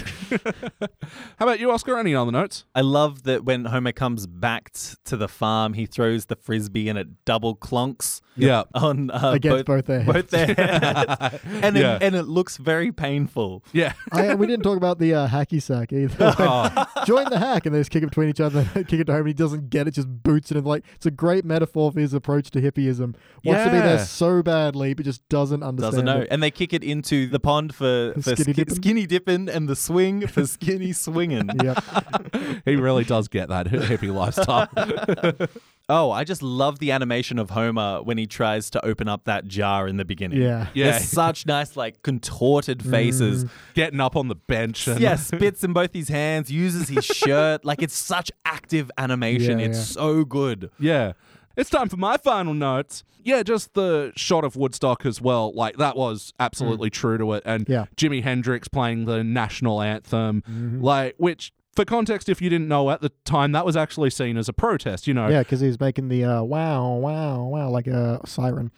Oh, I didn't know that as well. Yeah, it's meant to be America in crisis. Yeah, but also, like, taking the lyrics out of it and performing on the instrument was a statement as well. And, like, playing that super distorted guitar and, like, really embellishing the melody as well and playing to the guitar's strength as well was seen as like a massive protest and whatever, and it was a really impactful moment. But again, Homer sort of missing the mark on hippieism is really funny because later at the dinner table scene, he's humming the national anthem, and it just, it's like, Homer, you're so close, but that's not the point. Yeah. It's narc. I wish you'd stop calling me a narc. Right, at least put on your poncho. Right, fine. Narc. How do we skip? The human weighing is a beautiful thing. Yeah, that is a line that stuck with me. Oh, yeah. It's on all my police reports. And Dad, you think you start showering soon? Perhaps. In time. In time. And just another little subtle indication that the hippies are bigger business than the image leads on as well. You know who is going to be mad? Our stockholders. Like, this must be a big company. It is publicly floated. They're the biggest organic juice manufacturers in Springfield, which we know is very big. I mean, West Springfield is the size of Texas. Yeah, that's right. But yeah, it does put a sad spin on this episode that, they probably didn't get out of this okay. No. Oh, no. Would have been arrested on peyote. But it was nice of them to blame an oaf. It is time to rank this thing. BT, kick it off. Oh, man. I'm pretty damn comfortable giving this a solid gold. Yeah? It's one of those ones, there's nothing wrong with it. I just can't quite give it the cubic. I'm kind of hoping someone does, but it is just unquestionably, it's great. I was sitting there going, okay, it's definitely a gold opening, but I can't remember how well the ending ties it together. And it is admittedly a little bit quick from a story perspective, but it's fun and it's funny. It's great. So yeah, solid gold for me. Yeah, I'm surprised that it was edging a cubic. It's very well much in the dead center of gold for me. I could have given it a silver, but man, like you said, it's too much damn fun. Like, I have a solid time with this. I'm very comfortable calling this an excellent episode. Oscar, finish it off. Oh yeah, it's a straight on gold, baby. That opening is a cubic opening for me, though. Yeah. It's just like every single moment. Yeah, it's one there's not a single wasted line. No, it's all beautiful. They use every single part of the beast. They really do. Guys, this will be a unanimous gold. This will be joining other unanimous golds like A Fish Called Selma, which we did the other week with Pods in the Kia Springfield, Bart on the Road, with the wad fur. So good. Burns Baby Burns, which we reviewed a few weeks ago with Jordan. Yep, the Larry. Yeah, what's his person name? All I know is he doesn't get any respect. Don Cheadle. Why can't I fucking remember his name? Robert Karloff? Rob, you guys know it. Joey Joe Shabadoo. Rodney Dangerfield. Fuck, there. Got there. Fuck you. If it helps you any, I actually couldn't remember, but I can remember what it wasn't. All right, and it's time for Is That Reputation Justified? But... Is there a twist? This is not for this episode. See, when we did That 90s Show with Hottest 100s and Thousands, I was caught up in the, how do I put it, very angry energy in the room that I've completely forgot to do it. So I normally would just forget about it, but this is actually a bit of a historic Is That Reputation Justified for That 90s Show. Do you remember that episode, Oscar? Is that the one where Homer starts like grunge rock? Yep. Yeah, that's the one. Yeah, vaguely. So this came from Robert Canning of IGN. Robert the Feather Touch Canning. Not today, my friend. He gave That 90s Show a 3 out of 10. Did it kill his wife? All right. He goes on to say, what That 90s Show did was kill my wife. Oh, yeah. Oh, wow. You're spot on there. Sorry, That's the Rob. whole review. That explains why he hates it so much. Even then, only a 3. Yeah, you gave it... I mean, you've really got to piss him off to get a 3, so... He is the feather touch. He says, what That 90s Show did was neither cool nor interesting. Instead, it insulted lifelong Simpsons fans everywhere. With this episode, the writers chose to change the history of the Simpsons family. It was my least favorite episode of the 19th season. Okay. Yeah. Yeah. Take that 90s Show. It's like a lead feather. Actually, just out of curiosity, you were there when we did that episode, but not for the recording. What would have you given it, actually? I feel like I could have gone participant. Yeah. Like, I feel like, because I've listened to the podcast since, my biggest point of disagreement, you guys were talking about how it ruins the canon. I feel like there's nothing that can't happen in Simpsons canon now. It just gets shifted in time. And Simpsons' timeline has always been very wibbly-wobbly. Like, Homer has always been portrayed as at least 35 plus. Yeah. And if Marge and Homer did have Bart straight out of high school, and even if Homer was kept back a couple of years, he's, late 20s, early 30s maximum. There's always been at least a 5-year gap. Yeah. And so to say this is what happened in that 5-year gap, and they've been going for so long they had to make it in the 90s, I think a lot of the jokes really fall flat. I think there was so much more they could have done with that professor character. I think the professor character should have been Marge's intellectual stimulation, whereas Homer is her emotional stimulation. And it was a decision between those 2 points. There was so much more to get from it. But I don't think it destroys the timeline the way a lot of people say it does. Because B-sharps can still happen. It just happens later now. So, yeah, it's not one I want to defend. That's not a hill I want to die on. But I feel like there's so much worse that has been done to The Simpsons than that episode. Yeah. But it didn't kill your wife. Yeah, No. exactly. I mean, I have to get married first, and that would be a weird wedding day of just to let you know, an episode may try to kill you. Just to anger me. I know it's weird. Just I love you, honey. Just go with it. The Simpsons is too powerful to be stopped. It is killing wives. All right, guys. Well, that about does it for our Teens Era episode and also a mini extra podcast about another Teens Era episode. Anyway, now it's time for our classic episode. Now we're going to go all the way back to the 4th season with Duffless. How would Eliza Shilas introduce that episode? Duffless, looking in the glass and the foam's the mimic out. Duffless, we'll be down back for the count and I'm drowning in it. Nice. All I have to do is rhyme it with it. It's not hard. Yeah. Yeah, Lin-Manuel, you hack. You genius hack. How dare you take one easy rhyme? Wealthy hack. He earned it though. I'm Alexander Hamilton, and I'm here to say that... I'm going to declare independence the patriotic way. Yeah.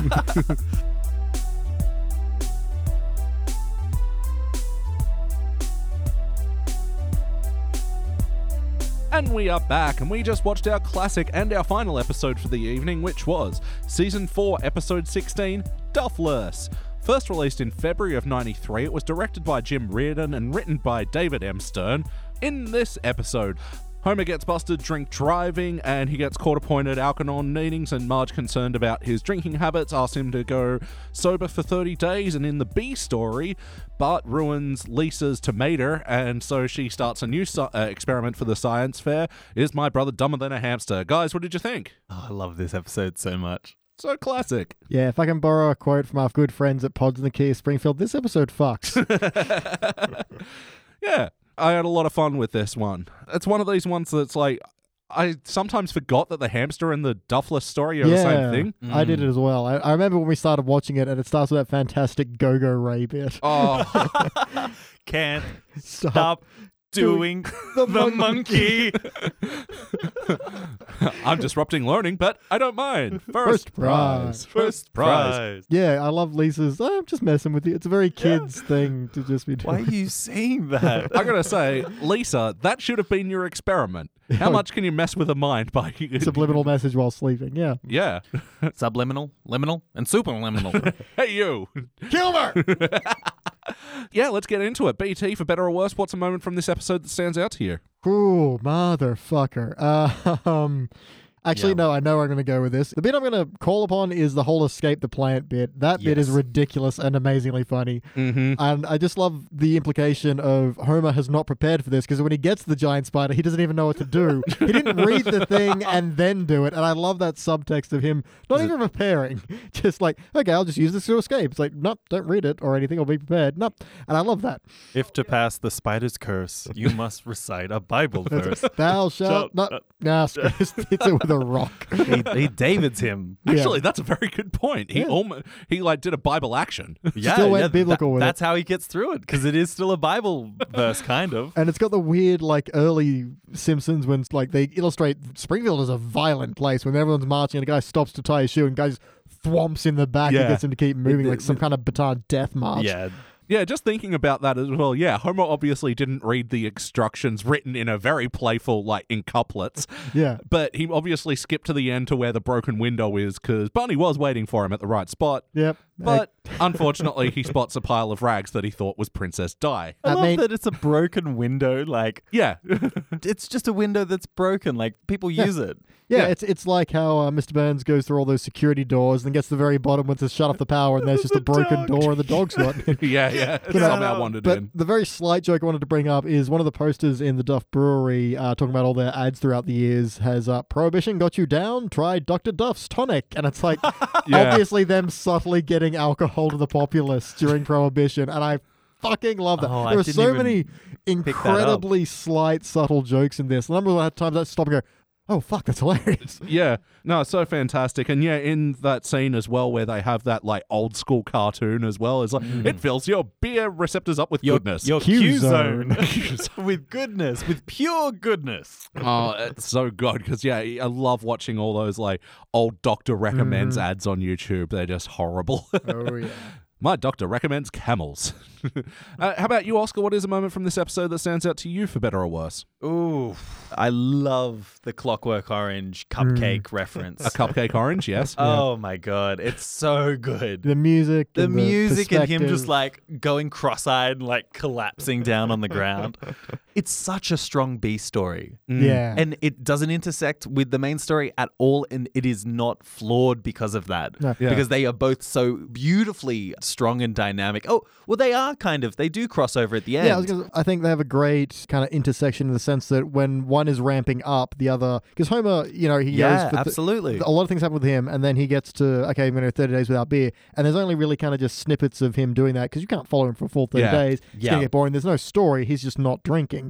And so as that's kind of flatlining because there's not much you can do with that, that's when the Bart Lisa story starts ramping up, and it carries that weight to the end of the episode. And it's so good. The science fair and the nice intersection of Homer having already gone almost a month and Ralph's little alcohol-fueled car. A surprisingly adept science fair presentation for Ralph. He may have just wandered behind that that experiment. Yeah, that's true. It was originally Millhouse's, and then he had to go with how Pretty gravity lame, works. Millhouse. Pretty gravity lame. in all its glory. I love it. Anytime Millhouse says like "behold," anytime he has that kind of The cat goes in. "This is my horsey," nay. But yeah, that clockwork, the cupcake orange bit, that is so good. There is like someone has made like a Simpsons and film references side by side thing. And this was one that I didn't actually realize until like a year or two ago. Yeah. When that video came along and you saw the side by side, and it's just amazing. Just the little shots that they decided to replicate. For a scene that's like, I mean, from a movie that's also objectively hard to watch. And in reference to a scene that is hard to watch. And you don't need to know the reference to get it. It's He's because freaked. When you're a kid, you're like, oh, he's freaked out by cupcakes. They keep shocking him, and later on, you're like, and it works on those multiple levels. It's all Yeah. about that conditioning of the mind. And Yeah, it's one of those ones where you're watching it, and your older brother who watches a lot of Kubrick is laughing. You're like, I mean, it's funny, Phil, but Hey, now that I think about it, raindrops keep falling on my head, and singing in the rain could be about the same person. Oh my God. And yeah, I'm going to say the moment from the story that stands out to me, and talking about the intersectioning of this episode, is when Bart's freaking out from the cupcake thing, then Homer grabs the last six packs that's in the fridge and pours them out. And When I was 17, it is all kinds of perfect. very good beer. It is all kinds of perfect. It is It's so beautiful, isn't it? yeah, I think all of us were singing that the next day at school. It's so beautifully succinct and just stupidly funny. I was Brian McGee. I stayed up listening to Queen. Just him knocked out listening to Queen.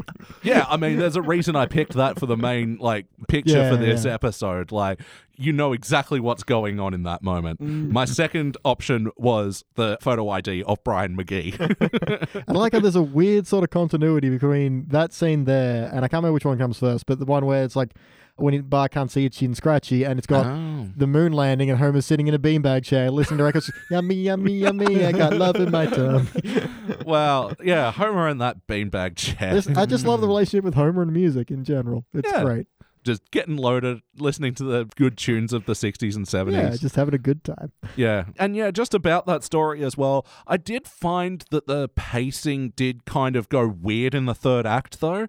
And there was some weird, slower moments, but again, I think that's just the nature of visual storytelling, that we've just gotten more adept to the speed of it. Sure. But yeah, I actually didn't think about it like this before you guys had sort of mentioned it. Is, one plot's ramping up, the other one's ramping down, all that sort of thing. And I'm like, oh, okay, that sort of frames the third act a bit better in my mind now, because I felt once the science fair over, it felt like they just sprinted through the Homer plot. But, you did bring up a good point. It's 30 days of him not drinking. What's he going to do? Not drinking stuff? Yeah. Sober things. It's so simple. It's such a simple ending. It's just nice. It's like family values. Like it's talking about like drinking problems. Yeah, you consider where Homer started with his hiding beer around the house and drinking to escape reality. And do you ever drink alone? Does the Lord count as a person? No. Then yes. Do you need a beer to fall asleep? Thank you. I'd love one. Yeah, so you take that Homer and you compare it to the Homer who's like, put it in the fridge. I got a date with my wife. Yeah. Yeah, he looks at the barflies, and it's a lot of really nice visual storytelling and simple paying off what they've spent the whole episode like building up. Yeah. And little details like how just jaggedly he draws that last X on the calendar. Yeah. It's just twitching. Yeah, but the visualness about the barflies, that is a very good point, because they haven't spelled it out. Oh, you know what? I don't need to get depressingly drunk with you sad barflies right now. No, they just sort of show it. They were showing it during that whole, oh, look, Homer's back. We hate him. I think this is a problem. This is obviously something that The Simpsons had to address because, you know, Homer's this wildly popular character and one of his traits is he loves beer. And, you know, it's a very fine line for a show to be like, this is the character versus this is what we're endorsing. Yeah. So it's sort of good that they've put Homer, like, just having a break. Yeah, and it's nothing character changing, and it does still illustrate drinking largely in a bad light. Yeah. Whereas if we think of the other one, it's like, oh, he gets tanked with Moe's and then drives home. Yeah. Yeah, it's not a big point, but it is something they just kind of glossed over. Whereas here, it's the crux of the episode. It's still very human episodes dealing with very, like, you know, human problems, which is when I think The Simpsons was at its best, when it was relatable. Yeah. And it also resets it to zero in a way that you feel good about it. You still feel like you've gone through a character arc, but you know Homer's okay with drinking now, but he also can take that time. Yeah. He's making some time for his wife. And I love that scene as they're bicycling off at the end. Beautifully coloured and all the orange. And also very simple. That's we just cut from him leaving to them on the bike. It's not him coming back and Marge, I've learned a lesson. Yeah, we're going for frosty chocolate milkshakes. So, play count. How many times before tonight do you think you've seen this episode? Geez. A hamster flying a plane worth. Oh, I thought you would have said 30 days worth. Damn it! I will say many, many, many times. Yeah. This is one of those episodes that is splintered in my brain. And all of these iconic jokes are just like, when I think of The Simpsons, I think of so many moments from this episode. Yeah, actually, that's a good point. Like, so many iconic moments. Like, I will say, like, I'm hesitant to call it an iconic episode as a whole, but it's definitely made up of so many of these small, endlessly quotable things. So let's get into some of those. With the wackiness of this episode, what are some wacky things that stood out to you guys? Giant spider? the rhyming treasure map way out. I think we all know from running D&D campaigns, if you make a map, it rhymes. Absolutely. It's just kind of a requirement. If it rhymes, it's true. Yeah, that's the way it works. How about Wiggum getting knocked over in the giant beer can? Help! Wait, this is kind of fun. Yeah, wee! Kaboom! Yep, put it in the... Train explodes in the playlist of exploding things that shouldn't explode. Yeah, absolutely. While we're talking playlists, how about people jumping out of windows? Yeah. With our help, you'll never touch a beer again. The BTA's disbanded. Yeah, and today we had an accidental playlist of, mentions to the royal family as well, with Barney thinking that pile of rags was Princess Di. That is so stupid. I love it. Highly defined butt playlist. Yeah, I wrote down Skinner's badonk. He's like, badonk, like he's wearing nothing at all. Yeah, like he goes to bend his shoe and all of a sudden it's dun dun dun dun dun dun dun dun dun dun dun dun dun dun dun dun. Oh, and in that same moment, the giant goddamn tomato. The tomato. The tomato. Busted my tomato. Busted my tomato. And without trying to come off like we're copying our good friends over at Pods in the Key of Springfield. Well, no, but that is a very good point that I didn't think about before their episode. That Lisa just loaded this with anabolic steroids, and that's probably not fit to feed humans. But I love the line where it's like, the same that are used to help our athletes reach new heights, the very same. That's so infomercially delivered. Well, it's just such a moment where I've realized how much grown-up humor was hidden in the show. Oh, fucking oath. But no, the moment that I want to mention is, and this has been something that's always bugged me over the years, so I'm saying also go check out their podcast, Pods in the Key of Springfield. It's a lot of fun. But the fact that Lisa brings the tomato to school the day that's not the science fair has always bugged the shit out of me. You got to walk your tomatoes. When they're full of steroids and you don't exercise them, they get grouchy. Oh, yeah, you got to massage it. Yeah. Massage the steroids. I suppose. Well, I mean, I guess that is the scenario, that she does need to have constant upkeep and watching it. Yeah, but... it's like, in Better Off Ted, when they try to grow the meat and they need to stimulate it, otherwise it becomes depressed. I haven't thought of Better Off Ted in so long. It's such a great show. I'm so bummed they never got a third. It's really... Two great seasons. 2 great seasons. Yeah. Portia de Rossi Yeah. and everyone. I think everyone in that show is just an absolute showcase for... I need to rewatch that. Oh, it's so good. There are so few bad episodes of it. My favorite's still when they accidentally give Linda like a boost drug. Oh. I forget what it is. That's yeah. And she's experimental like irony drug, and she's like just insanely perky the entire time. Have you seen your legs are like granite wrapped in silk. And it's one of those shows where it can reset to zero because like there's a new experiment that they can do every week. It's what I loved also about Party Down, where yes, it was always just a new gig. Great story engine. A story engine making machine. It's so inherently fantastic. With solid characters. And that also only lasted 2 seasons. Fucking hell. Yep. Oh, get your shit together, Hollywood. Where are we up to? Wackiness. Bart just shoves his whole fist in his mouth.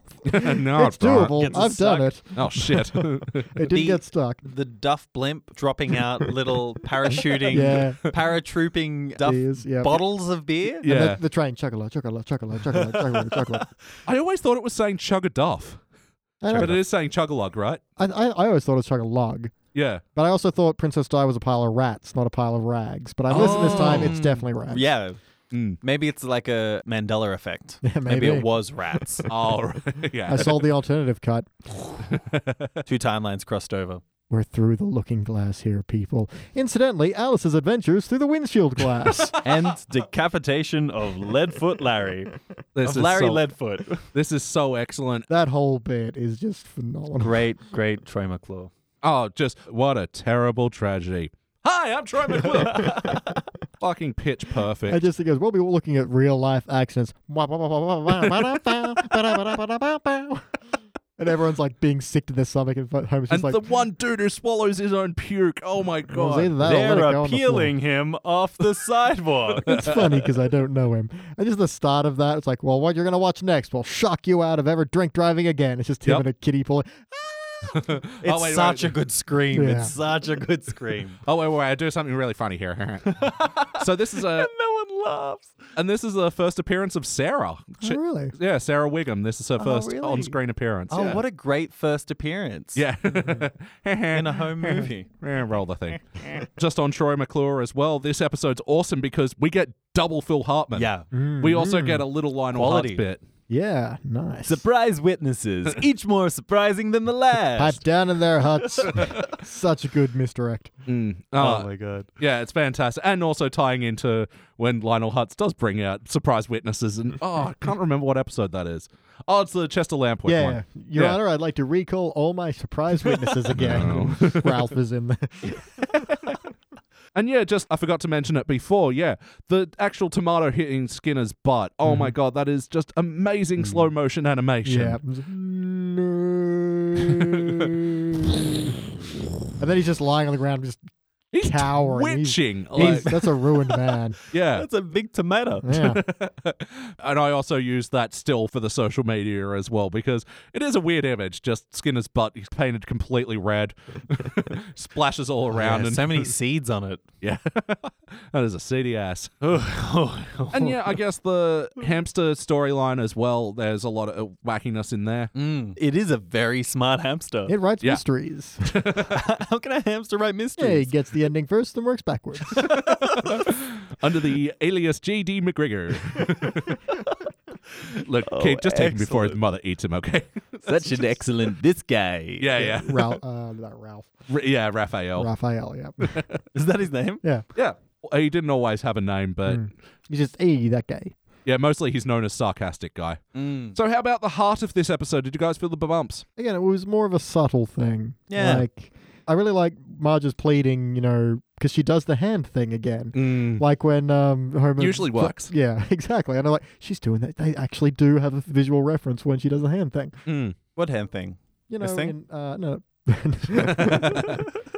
When Homer's going to send the angry letter to Mr. Burns after giving him Bart's blood, and Marge is like, no, calm down, does like the hand thing, kind of rubs his hand. She does it when they're sitting in bed to convince him to not drink beer for a month, and it's like, She does do that. Jeez. That's such a nice little detail. Yeah, I'm now very curious how many other times it crops up. Marge does the hand thing playlist. Yeah. Oh, jeez. Yeah. But she wasn't really asking anything drastic of Homer either. It's just, please, like, I'm worried this might be a problem. I'm not going to say it is, Yeah, but... she's reading the pamphlet, Is Your Spouse a Souse? I like that she comes in to remind Homer, hey, you don't need to go out run and get blotto right away, you know. Yeah, and they're like, send the kids to the neighbors, I'm coming back loaded. Like, to be so drunk, you have to send the kids away. It's going to be traumatic if they see me like this. Yeah. Very thoughtful of him. Yeah. And yeah, Homer owning the situation and making the turn and choosing the bike ride and going off in that beautiful sunset that looked wonderful. Yeah. Good playlist is Into the Sunset. Yeah. The summer wind. Came blowing. There goes the best This darn employee. This... Yeah. But ultimately, though, guys, did it feel like an episode of The Simpsons? Oh, yeah. It feels like the best Simpsons. Yeah, man. I think every character is really on point. Yeah, it almost sucks a bit that Bart comes out victorious when he should have had some comeuppance still, but he still got electrocuted. And also, Lisa, was not doing good things to Bart. No. He did destroy her tomato, or her tomato. But she, for a whole month was, kind of torturing him and, manipulating him and, Although I do love every scene where it's just like, a wise guy, huh? Playlist of Bart doing Stooge. Yeah, I've seen your references. curly as well. Yeah, and I like how he walked past the cabinet and just goes, stupid books. Stupid books. So he does that every day. Yeah. Why are you there taking up space? He could have just been walking in, but he walked in, immediately had a line. Yeah. If it wasn't a line, it was a sound. books. It was... Yeah. That's a very good point. Yeah. There wasn't a moment of emptiness. And if there was, that was the point. Yes, it was a deliberate choice. You know, that is, it's weird because that is my criticism of the third act. It feels like the Homer quit drinking sketch show, but that's the other side of the coin. It's not slow. It's constantly moving. There is stuff happening all the time. So It doesn't feel like a rat-a-tat kind of crazy cartoon. You know, it doesn't feel like an animated show with its pacing like what we know now. Yeah, and I think any of the parts that were a bit slower were to sell jokes that just took a little bit longer. Again, it's an old episode, and the way we approach... And passage of time as well. That sells the month of time, which is... Yeah. So it didn't seem like they were just dragging time out. It was more just letting things sit that now you could probably cut a few seconds from, but then it might have been necessary. But yeah, I am still interested in the version of this episode that didn't have the hamster storyline because as well watching this, I got the feeling I thought there was way more stuff in the Duff brewery, and there wasn't really.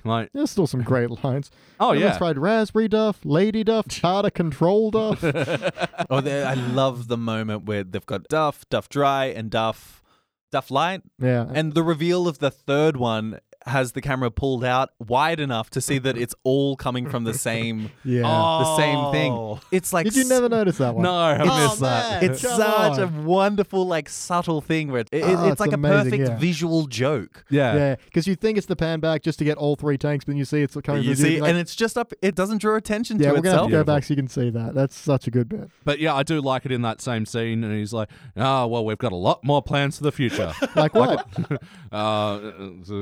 Okay, we don't have any plans. Are you happy? No. So yes or no, would you watch this one again? Yes. 100%. I think I'm going to show my little brother this. Yeah? How young is he out of He's curiosity? 10. Okay, because I feel like there are going to be plenty of things that go right over his head. Right, and I want to expose him to all of those things so that he can appreciate when his head is at a higher level. Yeah. Because, that is a lot of fun to go back and watch these. And I did not pick that up, and I still enjoyed this episode. Even now, there's a little bit when they go to the presidential debate between Kennedy and Nixon is, well, I think I'll find that the president was making a facetious remark there. And I know that's got to be a comment to something, which was Eisenhower, who was before Kennedy. That's a direct quote from Nixon. Oh, motherfucker. I know. Deep wells, man. Exactly, but I mean... The man's never drunk a Duff in his life. Yeah. Oh, man. So good. So we're going to watch it again. What playlist does this go in? We'll jump it through Windows. Jumping through windows. Things exploding that should. Driving Big school. butts. I cannot lie. Big butts, driving school. Yeah. Put this when Marge loses. Duff Factory. Yep. Sobriety as well. Put this when Barney sobers up. References to various sectors of the nuclear plant. Yeah. 7B is the one with the giant spider. Science fairs Mhm. and general fairs. Yep. Yeah, definitely. And stupid Lisa Science Queen. That's a playlist right there. Put it in with the Halloween episode with the tooth. Oh, yep. Genesis Tub, yep. Really great bit where Homer and his brain switch between the two. Oh so my it's like, God, well, so good. off to work, then to the Duff Brewery. Clocking at 9, out by 5. That's my motto. Suckers don't know a thing. Well, off to the plant, then to the Duff Brewery. Oh, did I think that or just say it? I better think of a plan fast. Yeah. Think of a lie quick. Are you going to the Duff Brewery? Like, man, he's such so a good caught bit. out. Like, oh, man. Yeah, this episode opens so goddamn strongly. Mm-hmm. But, BT, what would you like to change about the episode? Other than trim a couple of seconds of like slowdown that you just don't need, nothing. I think we're all good here. It's all pretty damn hilarious. So surprisingly dark jokes, but still great.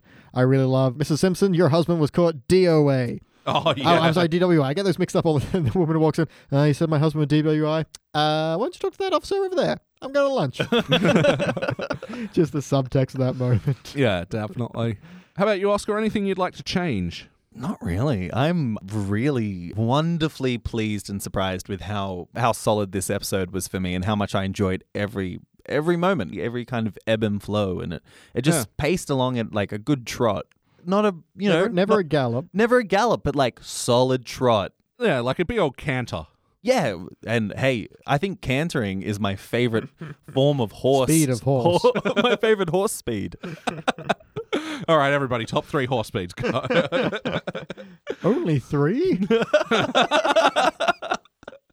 BT, do you have any other notes? Indeed, I do. They reference Herman's head. Kids, this was Inside Out, basically, before Inside Out. That was my first comment when I saw that Inside Out was in production and the concept art. And who would have thought that it'd go on to be like my third favorite Pixar movie? It's still a great movie. It's just, yeah. What's your ranking For Disney movies? for Pixar? Oh, for Pixar? Just top. What are the top 3? Up. Up. For me, number 1, no question. Up. Toy Story, Inside Out, and for a third. If we're just doing Pixar, God, Up does kind of have to be there, doesn't it? See, I'm not on the up train. Oh, really? No? I'm not on the up and up. You're not on the uptake? No, my top 3 is solidly Brad Bird. Oh, yeah, Incredibles? Incredibles. That's a very good point. Incredibles, Ratatouille. I didn't know Ratatouille was a bird one. I haven't Interesting. revisited a lot of these for a long time, so... Big recommend. Ratatouille is maybe the best Pixar movie. I still haven't seen it. You haven't seen it at all? Oh, it's really good. Yes. It's really good. And Brad Bird came into it like a year into production. Is that a fact? Yeah, Wow. it was going to be called Rats. And it was the main rat was going to be voiced by Rob Schneider. Ah. Wow. Rob Schneider's a rat. You just gotta learn that being a rat isn't all it's rat up to be. Don't you rat me out. Man, what a better direction to do Ratatouille and Patton Oswalt. I appreciate their commitment to calling it Ratatouille, given that that's hard to pronounce for most people. Well, that's why on the poster it was always phonetically written out, which is like... Because, it looks like Ratatouille. Yeah. All right, just quickly getting back. I could, we could go on. Please continue. Yeah. Back to The Simpsons. Nelson's science fair project is wasting squirrels with BB guns.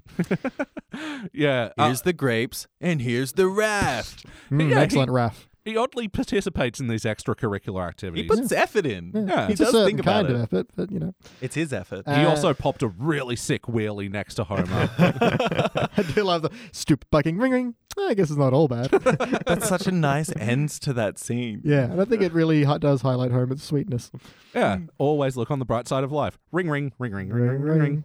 Look at all those feminists. You thinking what I'm thinking? That's it's such a great... I don't even know what to call it. A send-up of itself? I don't even know. It's pure satire. Yeah, It's like, but this like- is beer ads. Yeah. Look at all While those being a beer feminists. ad, while having women protesting a beer ad who then become the stereotype. It's brilliant. It's stacks on stacks there.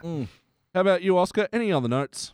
Ned having his one drink, which I can't remember what the drink was. 4,000 days. First and last, Blackberry Schnapps. Blackberry Schnapps. She's a boring old biddy. I was more beast than man that day. I like that I burped when I said nerd and I got weird death growl out of it. Hans, alcohol ruined my life. Yes. Yeah. 31 years. 31 years old. That is fucking scary for me as a 32-year-old. You're doing well, man. When I don't look like a shriveled up old prune. Yeah. Just for context. Though you do taste like a peanut. Funny that. I wish you'd stop kissing me. Just context, 4,000 days is over 10 years. Jesus. And then he throws it all away with a white wine spritzer. Maybe one of the boys was conceived that night. Nah. I'd say, yeah. Nothing turns Maud on like ragging on Ann Landers. The word boring old biddy is just so filthy she can't help herself. I love the phrasing. It's so good. Boring old Betty. When Marge has Homer promise that he won't have any beer for a month, he says, okay, no deer for a month. You say beer or deer? Deer. I love the amount of pause there. It's like just deer. Playlist. You can put that with, yeah, sure, go to bread. Yeah. And just the cap on that one, just I was saying, psst, I love you. Psst, I love you. So funny. Think he could get away with that. Yeah. Like he ever says that to her like that. Hey, Marge, psst, I love you. The long extended of Homer trying to knock Barney out. Yeah, that was brutal. That's what I mean by this one being a surprisingly violent one, but it's still funny. Ow. He's like mildly annoyed. Ow. Yeah. He just goes from the punch to a crowbar to slamming his head in the door. So I did have a couple more because I didn't realize I'd actually gone over page because I usually never do that. I know. I've got 3 pages for this one. Please go on. One of my other ones is I found $100 in your pants. Yoink. Just a great use of yoink. Yoink playlist. Yep. And finally, you'll be back, and you, and just straight down the camera, and you. Of course I'll be back. If you didn't shut, I'd never leave. Put that in the playlist of Can you solve this? Can you solve it? Oh, yeah, that's right. I'll give it a shot. Yeah, direct to camera. Any other notes? I just, really love Pretty Lame, Millhouse. Pretty lame. Oh, yeah. With Mo and Barney and that guy who calls me Bill. Yeah. Fantastic, just subtle illustrations that, yeah, he absolutely doesn't need this. Yeah, but it's a great way to you get a laugh, but you get story points out of it. Yeah. That's the best kind of writing, when you get a joke, but you get context and character from it. It's moving everything forward. Mhm. Yep. All right, time for my final notes. The final notes. Yeah, I know. It's like We did have one, and we all liked it, and I can't remember how it goes. So. it was like a very talk showy. They're the final notes. Chickadoo. Final notes. Do-do-do. I like having a do-do-do. So I forgot to say it before, but yeah, when the episode opens, I love that it just gets gradually more absurd until you realize, okay, this can't be a Simpsons episode and that it is opening into a dream. I think they just rolled that out really elegantly. Yeah. I learnt to tie my shoes from Principal Skinner, over, under, in and out. Is what shoe tying is all about. And then someone throws a tomato at you. How else do you tie your shoes? Yep. You don't. Yeah, Herman's head as well. It's just a funny little wink that they mention that as well, because Yardley Smith, Lisa's voice, she was on it. She was one of the voices in Herman's head. Yes. I was wondering, how did we get diverted? Oh yeah, we were talking about Pixar. You say that anything referencing Inside Out, and I'm going to continue. Yeah, no fun. I really do want to try gummy bears. That sounds delicious. Oh yeah, Chief Wiggum goes, look alive, boys, we've got a couple of stewed prunes. Never heard that in reference to someone being drunk. I like that. Drunk goals, being as stewed as a prune. Patty looked really satisfied to revoke Homer's license there. Yeah. Well, it doesn't get any sweeter than that. No. And it really, I love that was it. Mm. Like there's a lot of content in this episode because it covers so much time, like 2 shots of them at the DMV. Yep. Yeah. Actually, I think the courtroom scene might have been adjusted as well, because there were a few weird lip syncy moments, and the fact that Lionel Hutz was in the scene before makes me think, oh, maybe they did have a bit more of a scene there. The lawyer or something, yeah. Yeah. All good stuff that I probably should have figured out before coming here to record a podcast about it, but here we are. No. Let's lay the tracks in front of us as we're going along.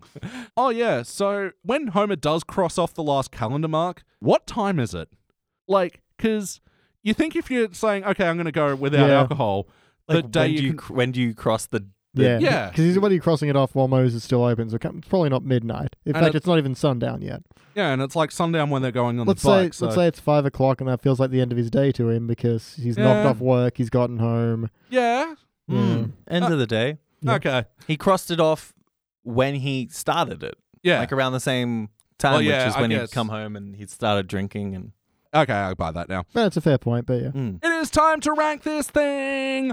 Oscar, kick it off. I'm going to go with a solid cubic zirconia. Whoa. I'm going, it's a really excellent episode, just packed full with jokes and gags and story progression.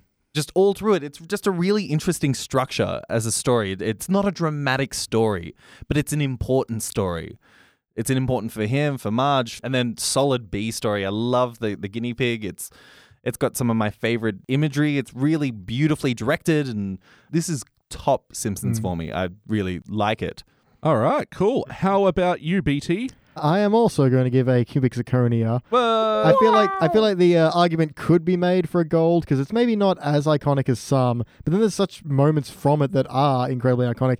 And I love how like just deep the comedy is, how he can still draw something out of it years later. The fact that I only really noticed that prohibition gag this time around. And it's not as jam-packed with jokes or with heart as some of our other cubic zirconias. However, it's just a really solid episode. I think I got some laugh-out-loud moments from it, and quite a few, from something that's 400 years old that I've seen 8,000 times, and it's still giving me something. That's astounding.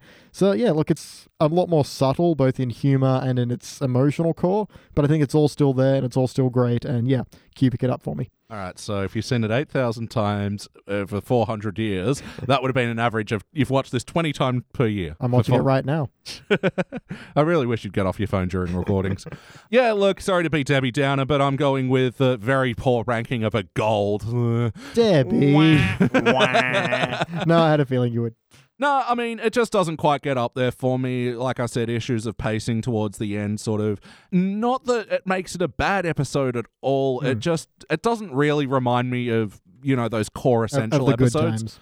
But, a very excellent episode still around. Stuff that I'll quote for years and a lot that I love about it. But yeah, I mean, I still really do want to see the version of this episode that doesn't have the Bart Lisa storyline in it that's solely about Homer. But maybe it does provide the levity that you need for, what is kind of a serious topic. But yeah, anyway, solid gold for me, which will make this a dull cubic zirconia. This will be joining other such episodes from season 4 as I Love Lisa, the Ralph Wiggum falling in love with Lisa, which I was also the Debbie Downer on that episode. Nothing gets chocolate out.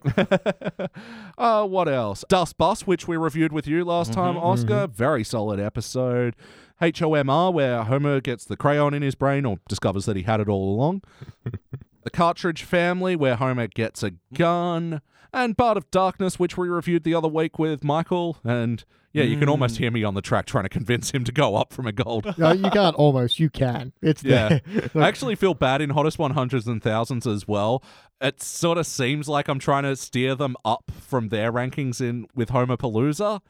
But like, I didn't think so. No, I was more trying to explain the rating system, but... I mean, because in that you even say, look, it's mostly just because I love these bands, and it really speaks to you musically as well as being a great episode. Yeah. And Lisa's date with Density, the Lisa falling in love with Nelson episode. I was the downer on that. Yeah, you were too. Oh, I really tried to convince you to go up in that one. You did. I'm still convinced I made the right choice. I'm not. I agree. I agree with that one. In theory. In theory, communism works. All right, guys. Well, that about does it for the Simpsons Index. But before we get out of here, we like to just mention a couple of things that we're into this week. So starting with you, BT, what are you into? All right, I feel like we're going to be mentioning one of the two same things. So I'm going to pick, let's see which one I want to go with. I am going to go with American Vandal Season 2. Yep. Yeah, I think we're even on this podcast during one of the no review specials, raving about Season 1 and going, if they made a Season 2, there's no way they're going to make it work again. They did. Yeah. I'm very happy to say it's maybe not as good just because the first season is going to strike you as something you didn't expect to like. So naturally the second one is going to be hard to live up to that. But no, they still give you an interesting mystery that unfolds in interesting ways. Characterization's really good.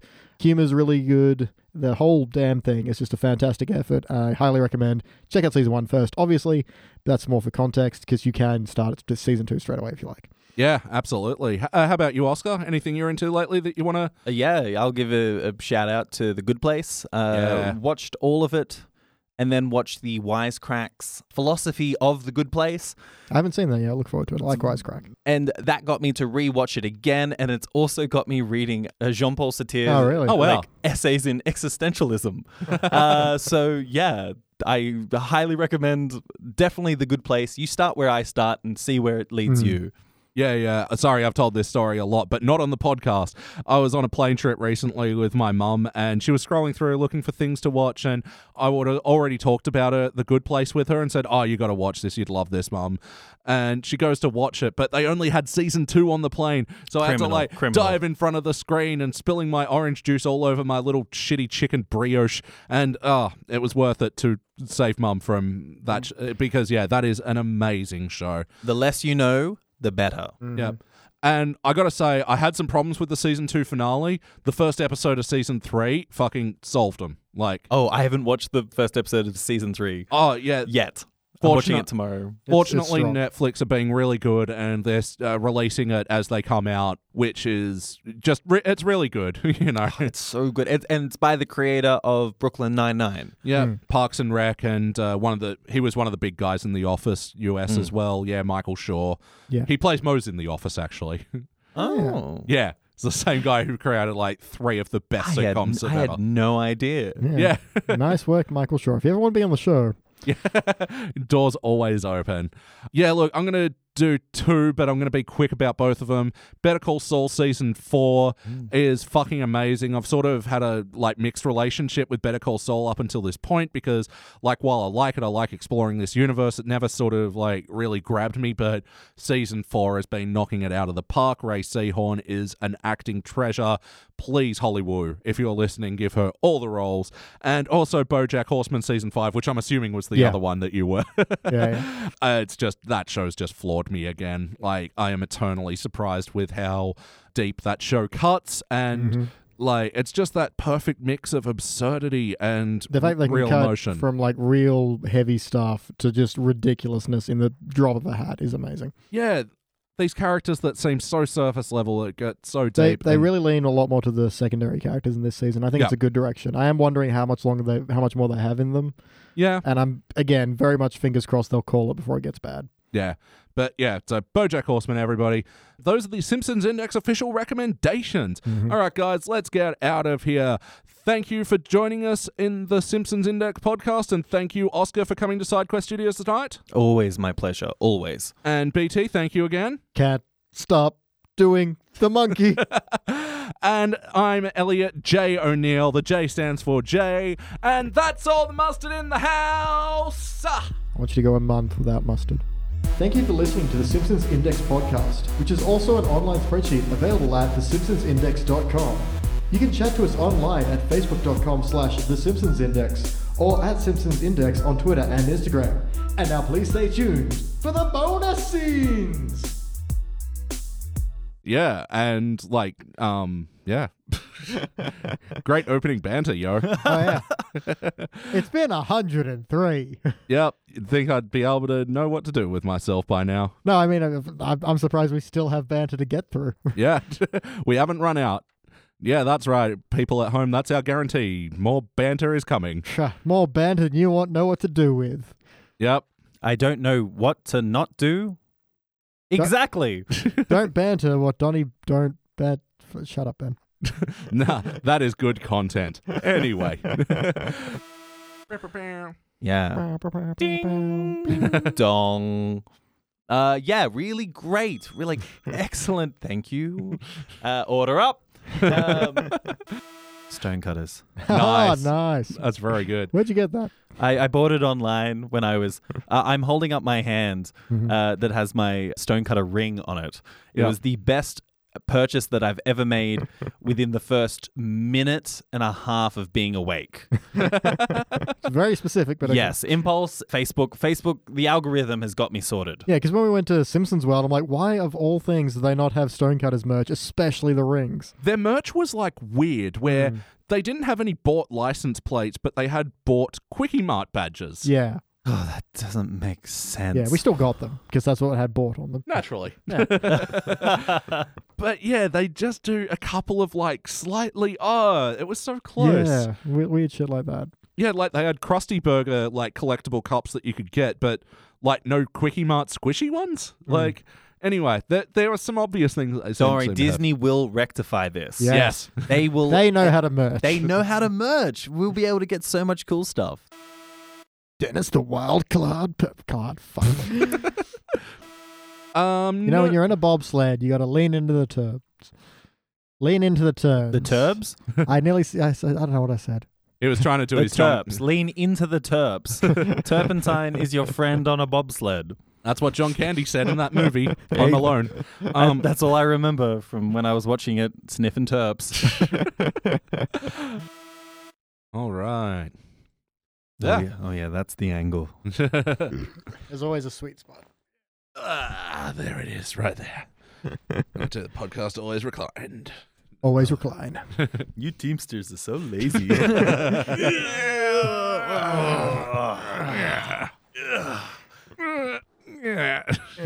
don't you relax at home?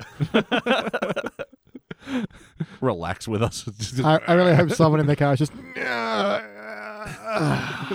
Just getting that good stretch. It's like a Yeah. yawn when you hear someone else having a stretch. You're like, oh, my bones are tense right now. Don't mind if I do. Just enjoy a good stretch. Yeah. Oh, you people out there, put your hands in the air and stretch your shoulders. Put your hands in the air like... Now you don't care.